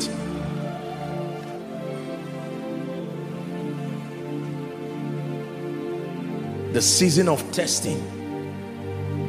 This is the season where it will look like God is not even answering your prayer. I've taught you here. As a man of God, you can pray for somebody. He will go for the crusades and be raising people from wheelchairs, and they bring somebody who is suffering from constipation. You will almost lay all your hands on the person and nothing happens, and the person says, I'm disappointed. I was told so much about you. I thought. And you say, me? And God says, keep quiet. Tell him, God bless you. You say, God bless you. And he leaves and you feel stupid. At a point you say, God, what is the name of all these things? God will send you to go and preach somewhere. As soon as you finish, you will be waiting, thinking an honorarium is coming. They will just carry maybe orange or banana, hold it in a leather and say, sir, may the Lord who called you honor you and bless you. Listen, listen, listen. And you are standing there and wondering, okay, a 3 days conference, and God says accept it quickly and go. He's weaning you of the lust for things. Tests. Most of us miss these seasons because we have an idea that the moment you are gifted, the next thing after being gifted is celebration. You lie. Not in God's economy. There will be a season of test. This is where many people abort destiny and abort greatness. They are too big to serve. They are too big to pray. They are too big to do whatever it is that they do. Believe what I'm telling you. For many years in my life, I wanted to buy a car, but God prohibited me. This is true. And at a point I said, what is all this one now? A car that will help me is still this gospel thing. The making of the great is painful. You are not the only one. Apostle, you don't know what is happening to me. You think so? How do you think everybody who got here got here? It looks, you see, that season makes it painful and you think it's only you. This is why mentorship is powerful. Because when you see the people sitting at the table of greatness, like Kung Fu masters, they laugh at you. They say, just continue. Continue, you will get here. God can give you an assignment and say, from today and for the next 6 months, 4 days out of every 7 days you are fasting, and from 12 o'clock till 4 you are praying. And you say, God, for what? I thought you said I'm a kingdom financier. He says that's exactly the training of a kingdom financier. God trains you as a kingdom financier like he's training a revivalist. You will say, God, confirm it. With speed, you will have a dream. Someone will send you a text. God will send another word, so that you must do it with the exact word. You must fast and you must pray. And can I tell you this? You will fast for 2-3 months thinking there is a mighty crusade coming. Nothing will happen till you finish that fasting. This is a test. I'm explaining this to you because many of you are in this season now. I tell you, lift up your eyes, look beyond the pain. Your salvation is near. Test. Apostle, God is calling me to be a kingdom billionaire. He will not ask you to open an account. He will ask you to empty everything in your account. Only God knows how many times. That is the test. I know you will cast that voice. You say, no, God doesn't work like that. I am telling you, he works like that. There is a way that God works like that. There are demons, yes, but there is a way that God works. You must give everything. I've taught you that the price for all of God is all of you. God will wait until they pay you arrears for 1 year. He will not wait until they give you a seed. It's easy when they dash you money, but God will wait until they pay you your arrears. And you say, take that Isaac, go to a mountain. He can even say you should sow it to someone you don't like, a ministry you don't like. Yours is to obey. What do you think being a kingdom financier is? Just having an account with money and business ideas? No, sir. What do you think being a man of God is? Just having a gift and a platform to speak? For everyone you see who has tasted of greatness, there is blood dripping on the altar. Believe me when I tell you this. The only way to get to the throne is to pass through the cross. I'm speaking to someone now, because you are in a season of your life. Just help those under the anointing. You are in a season of your life where it looks like nothing is happening. This is applicable to all men. Apostle, when I sleep, I see a vision of a church, and God is saying I will be a great man serving the purposes of God, but I don't know what is happening. Why is it that nothing seems to be moving in my life? Fear not, God is working with you. Let me tell you this. If you never get to a point in your life where you don't even know the name of what you are doing, it's not God who is training you. You get to a point in your life where you say, God, what are we doing? Just tell me the name of what we are doing.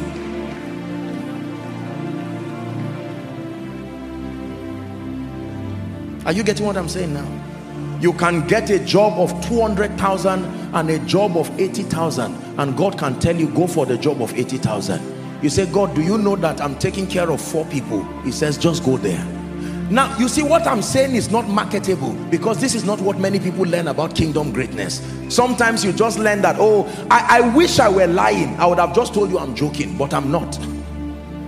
What I'm saying is very serious, and I tell you there are no exceptions to it. Swallow your pride tonight. Come to the school of the Spirit. Don't you know in his hands are the keys to eternal life? It's a little here, a little there, and then your day will dawn. He's at work in you, changing everything in obedience to Christ. My brother, my sister, at this period of your life, I want you to hold on. The Bible says, though weeping endures. There are times you cry, but you still stay. Lord, this fast, I'm fasting as if I don't even know whether I'm touching my stomach or my back. Just fast, it doesn't kill. There are times that you sit down and you are praying and you are saying, Lord, is it that I'm a pastor? Just encourage me. But God says, what you are is not your business. You just know that you are a child of God, and I'm making you become something. If you want to claim the blessings of Abraham, be ready to carry Isaac to that mountain. We live in a generation that claims people's anointings and refuses their sacrifices. Anybody that you know who has become great today, find out what they did. There is always a season of preparation. If you see anybody who breaks that rule, run away from them. They have nothing to offer you. I tell you sincerely, if you see any greatness that does not have a story and a track record of consistency with God, there is not much to offer. I've cried in my life. Oh, you see me smiling all the time. I'm only smiling before you. Ask God. The burden of this ministry. The first time we organized crusade as a ministry, then just starting, we didn't even have money to pay the transport fare. Brothers and sisters, this our generation must reduce this ungodly admiration that erodes the need for process. Please don't feel insulted. I'm only stressing this because I want to pound it into your spirit. Behind every throne you see, there was a time I prayed for 72 hours non-stop. My eyes did not know whether it was morning or night. I don't say this to boast in the flesh, but I am telling you, ladies and gentlemen, greatness does not just happen. We live in a society that demeans the greatness and the value of people. No.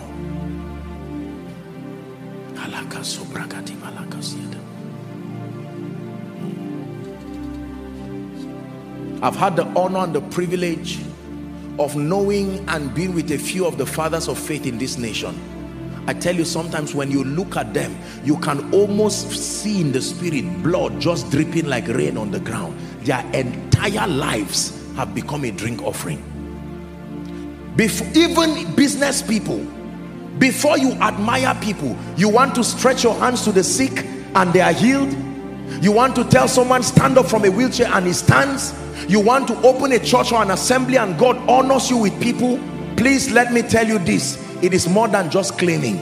There is a school of the Spirit.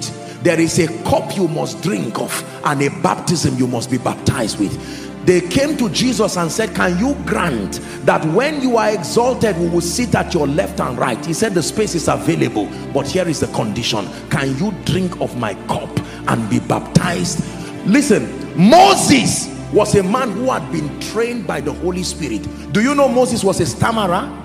And yet look at the kind of heavy anointing he was carrying. And he was quiet. He didn't prophesy.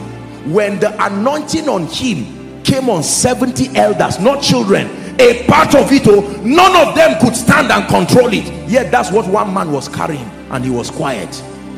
Training gives you stability. It gives you stamina. When you are in the school of the Spirit, especially say as a minister, he will teach you to know when to speak. He will teach you to know when to be quiet. It's not everything that offends you. You say, people are offending me in this church. You've not gone through the school of the Spirit. When you go through, he teaches you stability. Why do they do trainings for people before they promote them, even in organizations? Am I right on that? That before you promote people, they call them and they have specialized trainings. Question: what do they teach them there that they've not taught them before? You are taking a director or something to become an AGM, and sometimes they even go for retreats. Our politicians in this nation go for retreats. What are they saying there? The testing process is very difficult. God will test everything he will be using you to do. One day you will pray and it will look like the prayer is not answered, and God will watch you. After you have preached and said, there is nothing my God cannot do, you will feel as if his headache, whether it's from the back of your head or the front, you may not be able to explain. And like Paul, you will lay your hands. I'm sorry, I'm not giving us a lot of scriptural references, I'm hurrying up. I besought him thrice that this thorn be taken away from me, and he says, my grace is sufficient for you, for my strength is made perfect in your weakness. How do you help the poor when you never become like them? There is a man of God that God gave an assignment for 1 or 2 years, that he should leave all his money and everything and go and live somewhere in this nation. And he went and lived. You would think he does not have anything. It was the sacrifice. In the course of that journey, he received a burden for that land, such a powerful evangelical burden, and it changed his life. Uneasy lies the head that wears the crown. Your season of preparation, discovery, development and refining, and then the season of testing. My prayer for you is that you will not give up during your season of test. Man of God, hear me. Everything God told you, he will still do. That man of God, that woman of God you are, you don't look like it. The Bible says it does not yet appear. Just stay with God. Just stay with God. Dear CEO, it's true that God called you. You put your hands in your pocket. The only thing you touch is the end of your pocket. Don't worry. It is true you are a kingdom financier. It will not come the way you think it will happen. You are still in the school of the Spirit. Can I tell you this? Don't be ashamed of your tears. Cry but stay. Whatsoever he tells you to do, do it. Let's hurry up so we can pray.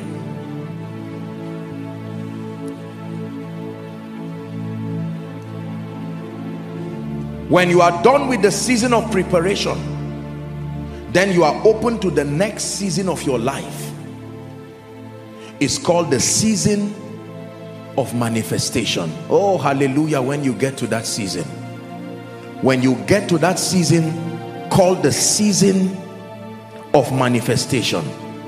Hebrews chapter 6 and verse 15.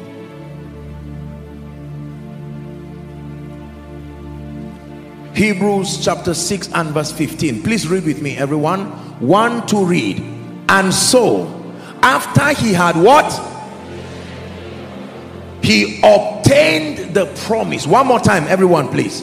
And so, continuation to the story. After he had patiently endured. Endured what? The mockery. Endured what? The shame. Endured what? The pain. Endured what? The ridicule. Ask Noah, when he was building the ark, there were people who were laughing and saying, this man, only God knows what you had. For 120 years he was building that ark. But a season would come called a season of manifestation. If you cannot patiently endure, there is no promise. And so after he had patiently endured, he obtained the promise. Your season of appearing is when God opens the curtain of your destiny and you are ready to stand on the stage of life. Can I tell you, the season of appearing happens so fast it will surprise you. There has never been a slow. There are phases to it. There are 3 phases to your season of appearing, but it can happen instantly. Look at Joseph. Joseph is in the prison, not knowing that by the next day, by that same time, he would be the prime minister. The disciples were tarrying Do you know the frustration of tarrying 120 people just waiting? I'm sure somebody will say, what is so special about the Holy Ghost that he has not come? And they say, keep quiet, don't offend the Lord, just do what he asks you to do. Listen to what I'm telling you. Can I tell you this? There is a mysterious way God designed the season of appearing. It has indicators, but you will never know the exact moment. You just keep being faithful. You don't know that by the next day you are going to get a job. By the next day, the business proposal that you have written, you may never know, oh Saul, that you are one day left to meet Samuel. When Saul left his father's house, at a point they were tired. They said, let's go back. He said, no, we can't go back, we have come too far. The same energy it takes to go back is the same energy it takes to continue. Let's finish up. There is a seer. And as soon as they went by the gates, they met this mysterious man called Samuel. Samuel laughed. He said, go up, I will come and tell you what is in your heart. You will get up one morning thinking it will be like any other day, and God will position someone. You do not know that you have just wrapped up your season of training. I can tell you this. How do you know your season of training has come to an end? God himself defines the moment for you. But I tell you this, for everyone who ended seasons, a man was there to lift his hands. If you are Joseph, Pharaoh is there. If you are Saul, Samuel is there.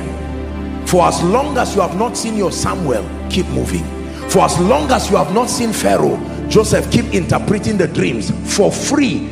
A day will come, you will interpret it and it will not be for free again. But qualify. Do it for the wine presser for free. Do it for the baker for free. Let the wine presser forget you for 2 years. It's still a test, because one night Pharaoh will send for you, and on that day you will not interpret for free again. Why will Joseph interpret a dream for free? Interpret this for free, and even beg the man and say, please, if you get to Pharaoh, tell him I am innocent. And he forgot. But when the moment was come, every night Jesus kept teaching them and telling them the promise of the Spirit is coming. They waited and waited and waited for 50 days after he ascended. But the Bible says now, Acts chapter 2 and verse 1, we're praying now. When the day of Pentecost was fully come, it says they were gathered with one accord. Verse 2, please read with me the first 2 words. 1, 2, read. One more time. One more time. This is how the season of appearance happens. And suddenly he got the job, and suddenly the mantle of his destiny came upon him, and suddenly the woman got pregnant after 30 years, and suddenly God opened the door, and suddenly the ministry began to blossom. Listen to me. I can tell you this. You know you are in your season of appearing because suddenly things just change with speed. You look back and say, how did this happen? When the Lord turned again the captivity of Zion, the Bible says we were like them that dream.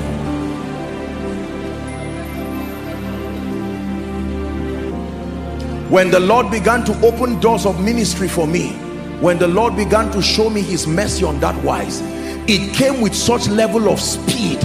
I could no longer accommodate my schedules. What is this new thing that is happening to me?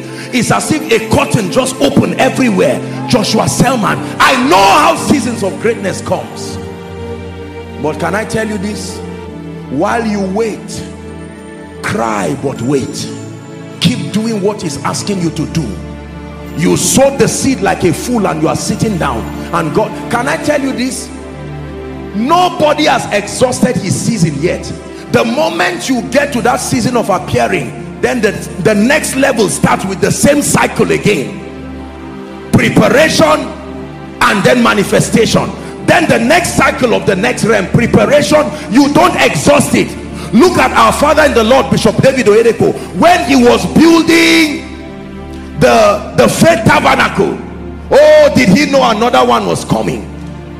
When Baba Deboe was building the old ground of Redeem, that one is a miracle already. That is somebody's prayer point in many lifetimes.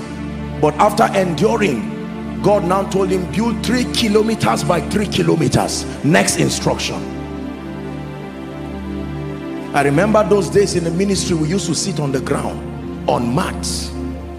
And then the days of Zaria, and then now he's brought us into the city. Only God knows how many episodes of this greatness will happen in our lifetime. That is why it's dangerous to over celebrate realms. They would distract you. There is a healthy way to celebrate and prepare, because every time you attain a manifestation of a realm, the preparation for the next realm should start immediately. This is how champions live. Champions never plateau. Champions never rest. As soon as they pat their back, they know that you are beginning another cycle. Listen to what I'm telling you. Some of you, this is the reason why you rose up in ministry, you rose up in your finances. As soon as you made 1 million, 10 million, 100 million, you just plateaued and say, ah, my soul find rest. No. You look at our fathers in the Lord today, it's as if they are just starting ministry. I returned back from Enugu and I was seeing the posters of our father Baba Kumuyi everywhere. I said, at this age, this man is still traveling and holding crusades as if he's trying to gain visibility. Please, let me give you an advice. When people clap for you, sustain the courage to tell them it's enough, because I'm already focusing on the training for the next season.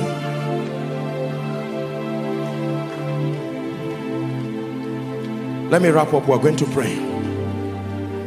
Give us Mark chapter 4 from verse 26. Let me show you the 3 levels of stepping into your season of appearing. Mark chapter 4 from verse 26. Please look up, everybody. Never forget this spiritual formula. We're about to pray. And he said, so is the kingdom of God, as if a man should cast seed where? Into the ground. 27. And should sleep and rise up night and day, and the seed should spring and grow up, he knoweth not. Is it in your Bible there? Now here is the progression. For the earth bringeth forth fruit of herself. Now when it has to do with bringing forth fruit, 3 levels. First, the blade, then the ear, after that the full-blown corn in the air. When you begin to step into seasons of greatness, everything will not happen at once. There are levels.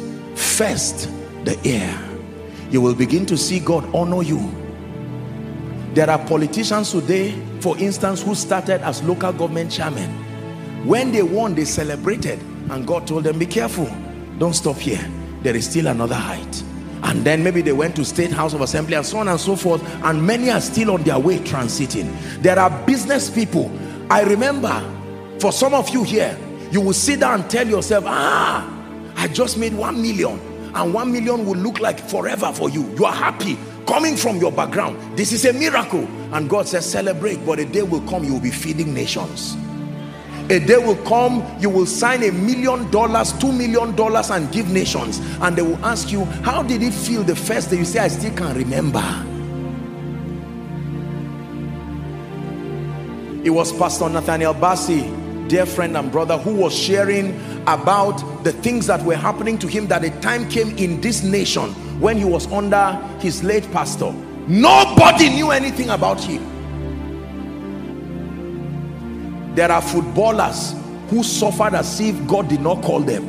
Every club side pushed them away, and they kept enduring. And when their season came, just one person looked at them and said, come, and that was it. They never returned again. We are going to pray. Let me share with you a story. Many years ago, I went to a place called Premier Hotel in Ibadan. When I went there, it was night, and I didn't even have the money to pay for any place for accommodation. And I'm telling you, I said, God, what is this? I entered the place, looked around, you know, wonderful place, and I was seeing people and I could not pay for the place. I could not even pay for any place. Looking around, I was just hanging around. I couldn't hang out inside, so I was outside. And then eventually I made up my mind. I said, I can't stay like this till morning. There was a church somewhere. I trekked and I found a church that was doing night vigil. I joined them to do that vigil so that I don't waste. There's no need wasting time. I tell you this. And then a few years later, I would go to preach within that region. And right from, I think it was from the airport or so, I can't remember the whole story now. I saw people greeting me, protocol people with cars, and they were leading me to my place of stay. Guess where they took me? When I saw myself climbing that hill, tears filled my eyes. And I said, oh God, only a fool says there is no God. When they dropped me there, they took me to their highest suite, and I was there. I usually travel with my people, and they were outside, they were swimming. There was a program in the evening, you know, but these guys were swimming, playing table tennis, and I was watching them from that place. I said, it's not your fault, my dear people.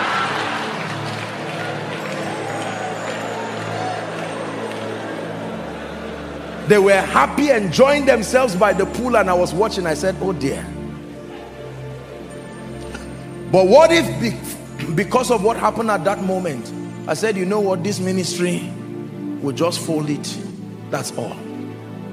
Do you know how many people are cheering you in the spirit and saying, for our sake, don't give up, we have been waiting for you?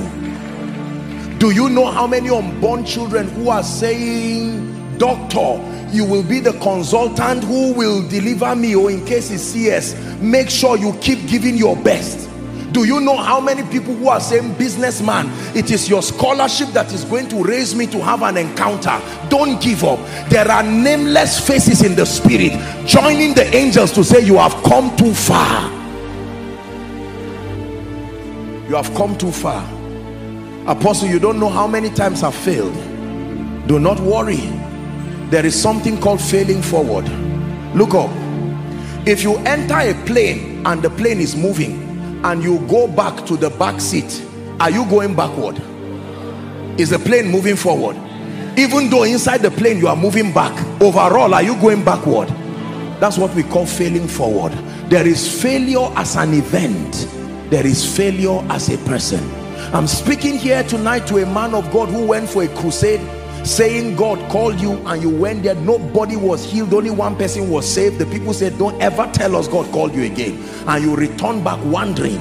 Or a prophet who prophesied 10 cases, you got 0. You didn't, everything you saw was wrong, and you are wondering, Lord, did you really call me? What of a businessman who 5 businesses, you lost money, you failed completely? I bring you words of comfort. In this kingdom there is something called the season of preparation and the season of appearing. During your season of preparation, you discover God, you discover you discover that rod that you will be using to do mighty things for the kingdom. Can I tell you this? No matter how many times you fall, don't throw that rod. That is the rod that you will part the Red Sea with. Make sure by the time you get to the Red Sea, you don't get there alone. Get there with your rod. Your rod can be your voice, your rod can be your hands, your rod can be your brain, your rod can be your character, everything that can help you. Today we thank God for the privilege of this rod he has so trained us to hold. It was once the rod of Moses, but when he handed it over to God, it became the rod of God. Never called the rod of Moses again. It is called the voice of you. But when you hand it over to God, it's now called the voice of God. It will now sing songs that will go around the world. It will now preach messages that will go around the world.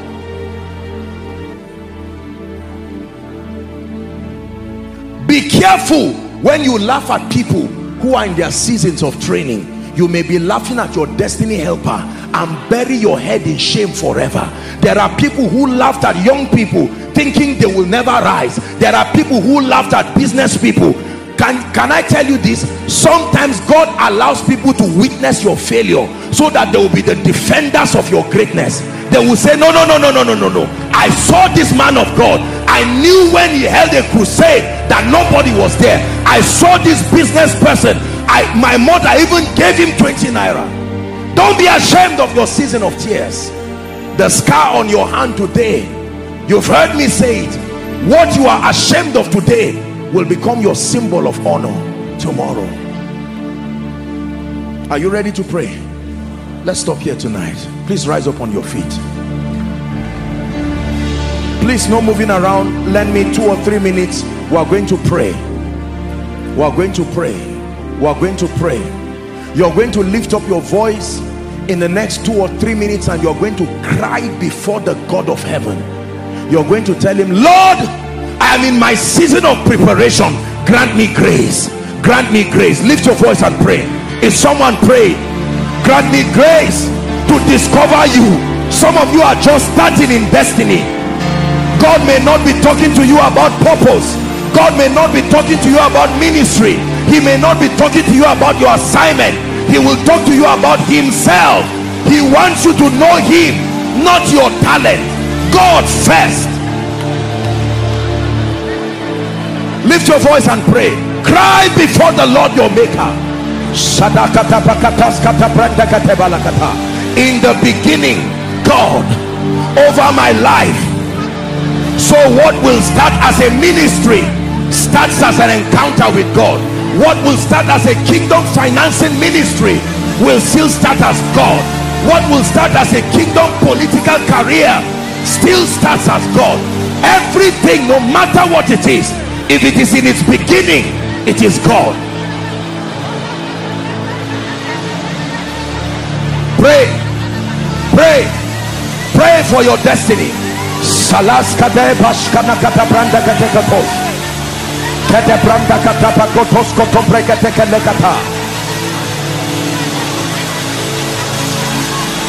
The phase of development. Lord, grant me the discipline, grant me the diligence.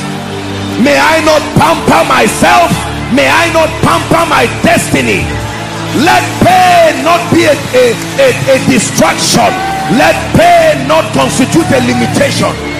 Grant me the grace to endure like a faithful soldier, building my mind, building my gifts, building my mind, building my value, building my mind, building my value. If someone pray,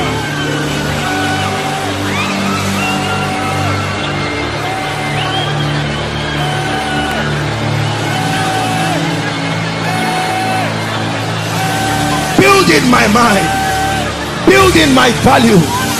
This is a template that our fathers followed. This is a template that our fathers gave us. This is a template that scripture gives us. We cannot compromise on the pattern.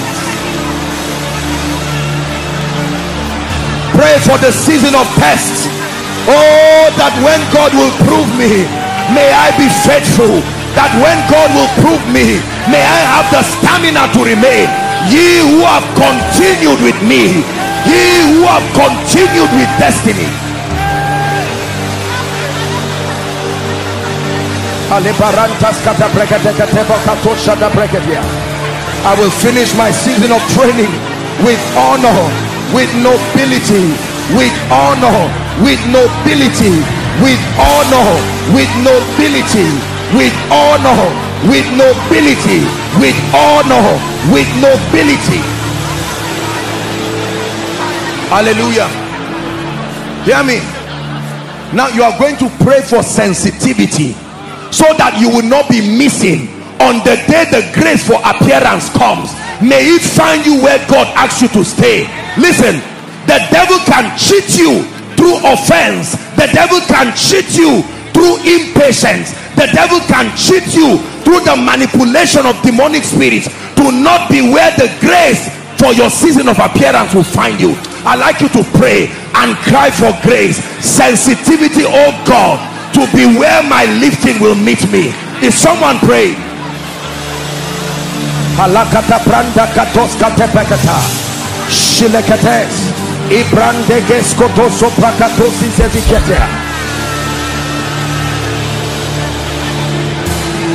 Go ahead, please pray.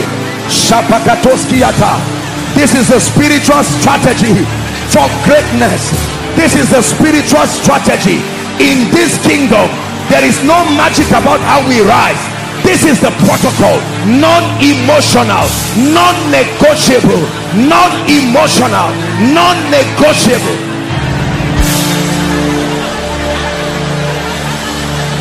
I obtain grace to be sensitive to the man that God will send when my season of appearing comes.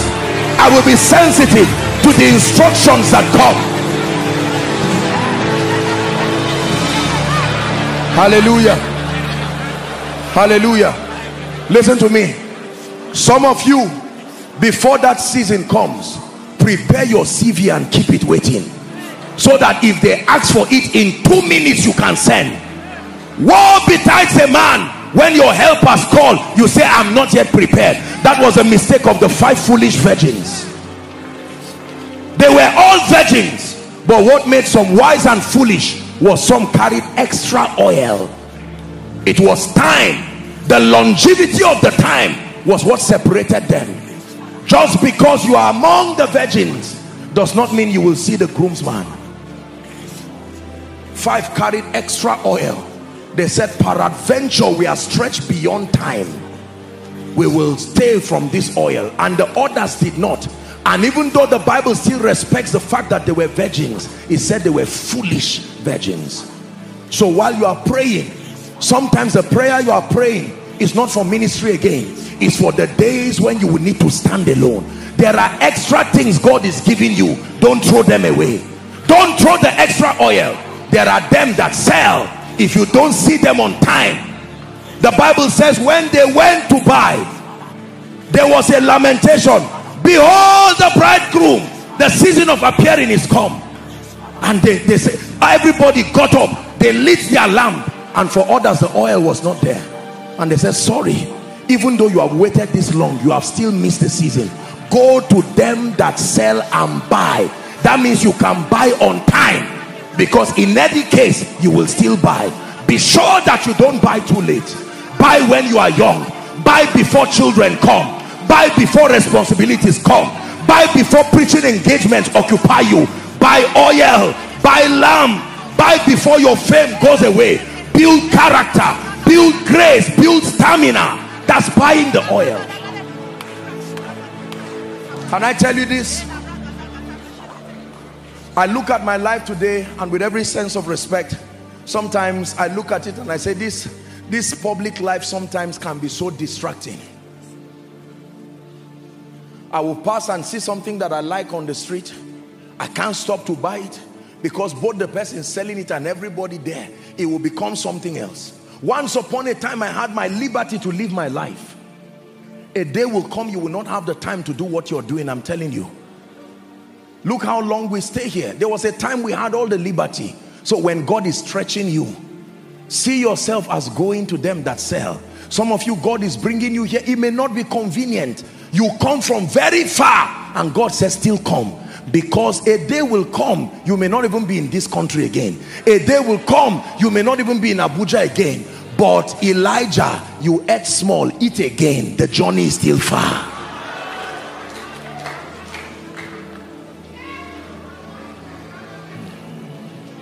Please go back and listen to this message again. Go to Koinonia Global, you will find it on YouTube. Listen again and again and again. Take note of all these teachings that God has been bringing. Call somebody who you know is going through a season he does not understand. Tell him, I have a message for you. There is a spiritual strategy for greatness. Let this message explain to you the happenings in your life. But as for me, I made up my mind not to over celebrate realms, because I know compared to where God is taking me and compared to where God is taking this ministry, thank God for it, but we are only starting. I tell you, this is not what I saw in the visions. No, you must insist till what God showed you comes to pass. When God showed this, we saw nations, not a city. So yours is to believe. Thank God for what God is doing across the globe. But can I tell you, as a great family of faith, let us give God praise, but let's not be too distracted. There is a distraction that greatness and success at a level brings. We can become full of ourselves. Koinonia, God is doing ABC, compared to the miraculous we are just playing child's play, compared to levels of fire to change territories. This is still a school of the spirit. Stay with God and let him be done with you, and you will see that you will send one word and it will shift the spiritual climate of nations. I leave you with this word tonight. Therefore, hear me. The Bible says, seeing then that we are surrounded by so great a cloud of witnesses, it says, let us lay aside every weight and the sin that doth easily beset us. Then it says to run with perseverance the race that is set before us, looking up to Jesus, who is the author and the finisher of your faith, modeling from him, who for the joy that was set before him, he endured the cross and despised the shame. Father, we thank you for the privilege of coming to your house tonight. In the name of Jesus Christ, please, would you give me 1 minute, being that this pastor came all the way to fellowship with us from Goshen, and we truly honor you alongside our fathers, Baba Abioye and Bishop Oyedepo. These are fathers that I respect. These are people who have brought us grace, and it will not be a wise thing to just finish like this. So please, if I would just invite him to come and speak a blessing on behalf of Goshen, the grace upon living faith. Let's honor him as he comes.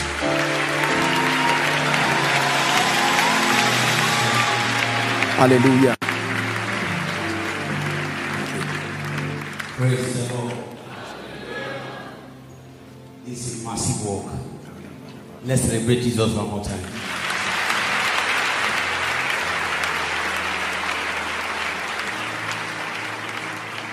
I don't know about you, I'm blessed to be around at this point in time.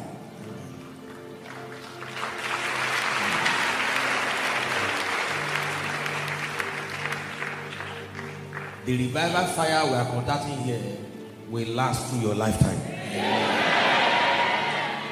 Every blessing declared today by his servant will stand the test of time in your life. I join my faith with his servant, Apostle Joshua Selman. I pray over this house today that your desire is turned into a testimony. Standing on the shoe of my father, Bishop David Olani Oyedepo, Bishop David Abioye, I prophesy to your life. Whatever is not working, by the encounter of tonight, you will begin to walk. I stand on the existing grace on this altar. What you left as concern at home before you came here, at your return, it shall turn for you for a testimony.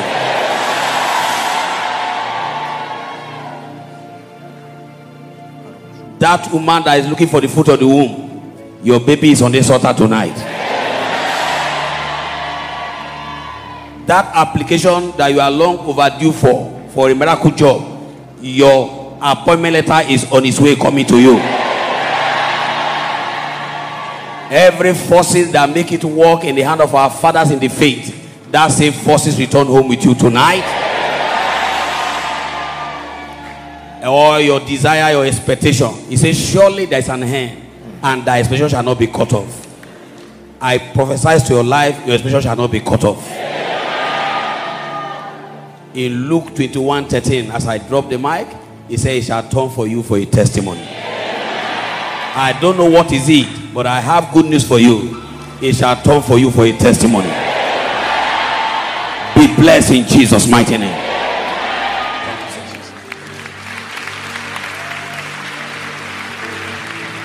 Hallelujah. Let's celebrate him. Praise the name of the Lord. Amen. Amen.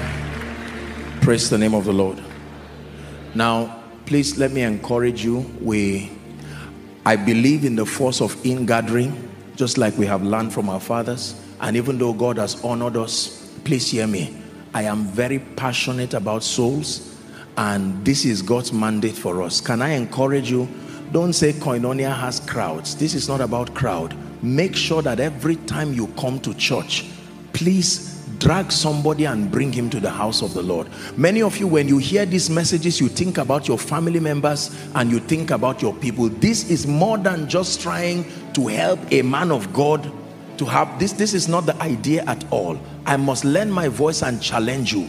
Be a soul winner. If souls are not saved, lives will not be changed, a territory will not be transformed. So commit yourself to the ministry of ingathering. Commit yourself to helping and letting people know and see Jesus. Are we together now? Let them know God is changing lives and that you desire for them to be changed. Grant them access to the teachings. It's a gift that you can give them. There is a reason why it is free. It has always been free, so that the limitations of resources will be broken and you would have no excuse for your edification. And make sure that you continue to grow, and this word will keep building you in the name of Jesus.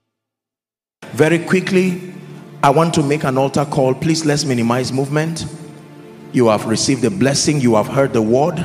Some of you, you are in your season of preparation and you are even yet to start.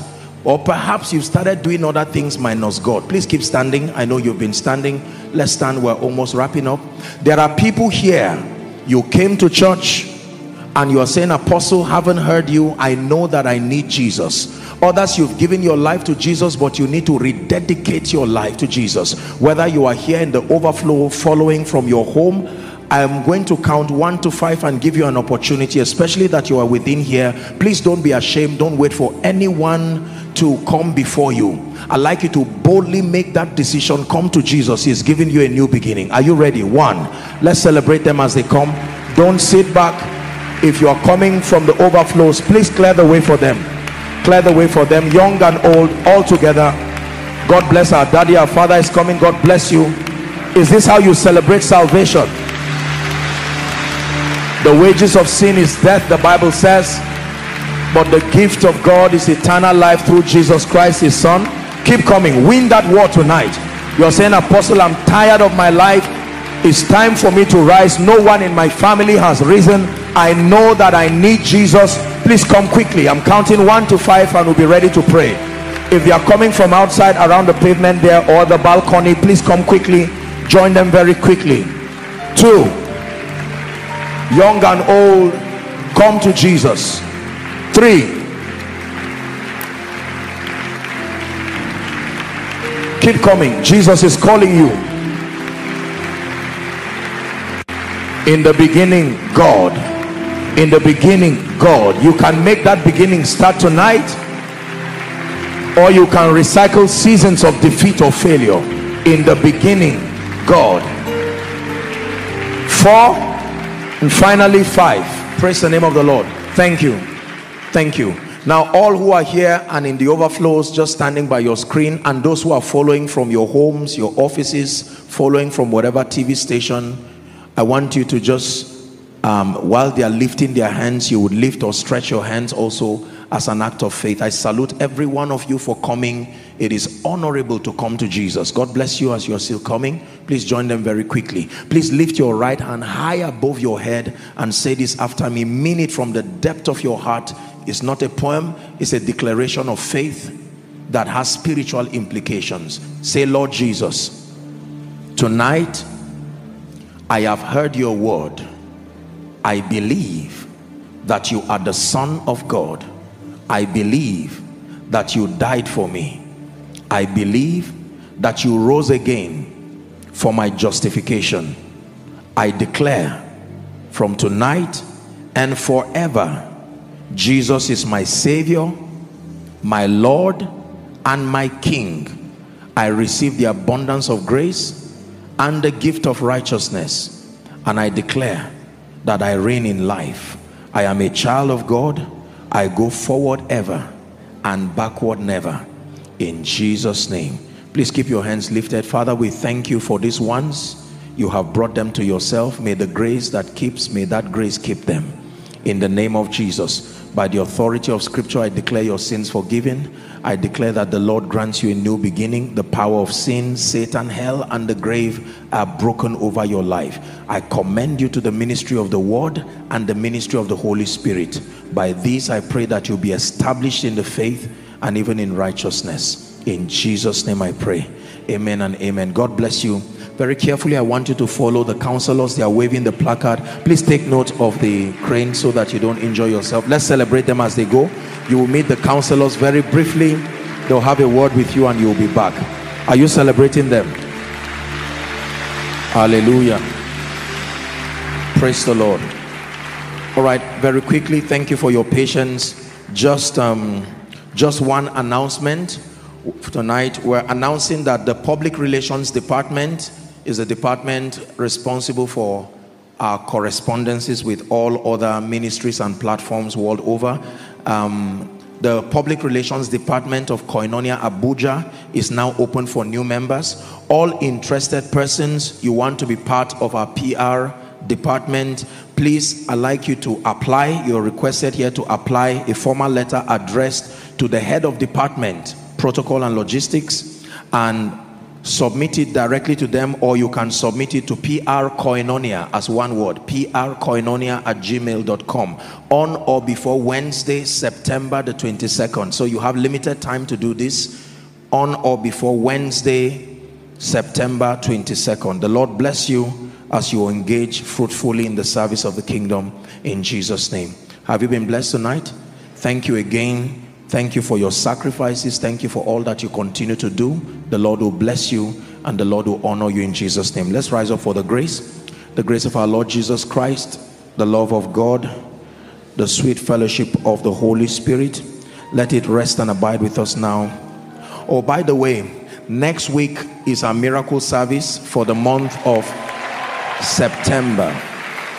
Next week is our miracle service for the month of September. Here in Abuja, our miracle services are times specially dedicated to just minister the life and the power of God, even to the sick and all kinds of oppressions. Please make sure you come with your prayer request. It's our culture. We come with a prayer request and we pray under a corporate anointing here. Invite as many and let them come. Let them know that Jesus is lifting, Jesus is healing. The Lord bless you in Jesus' name. Let's share the grace. The grace of our Lord Jesus Christ, the love of God, the sweet fellowship of the Holy Spirit rest and abide with us now and forever. Amen. Surely goodness and mercy shall follow us all the days of our lives as we dwell in the house of the Lord forever and ever. God bless you. See you on Sunday at the miracle service.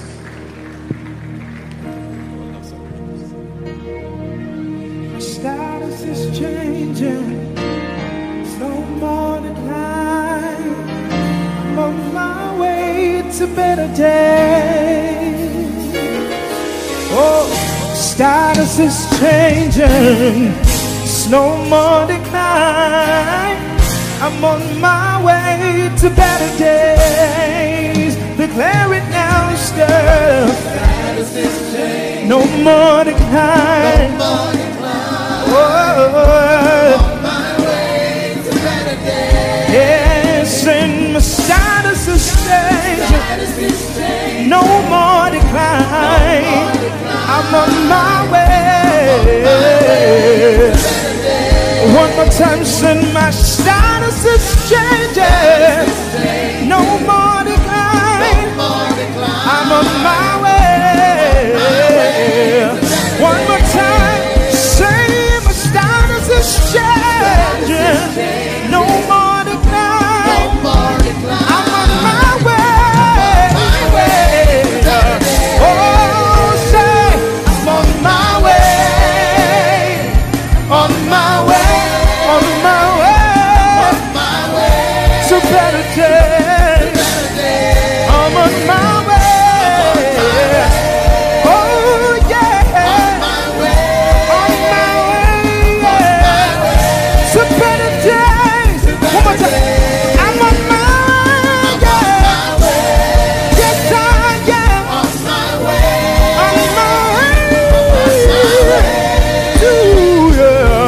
Hey, status is changing. is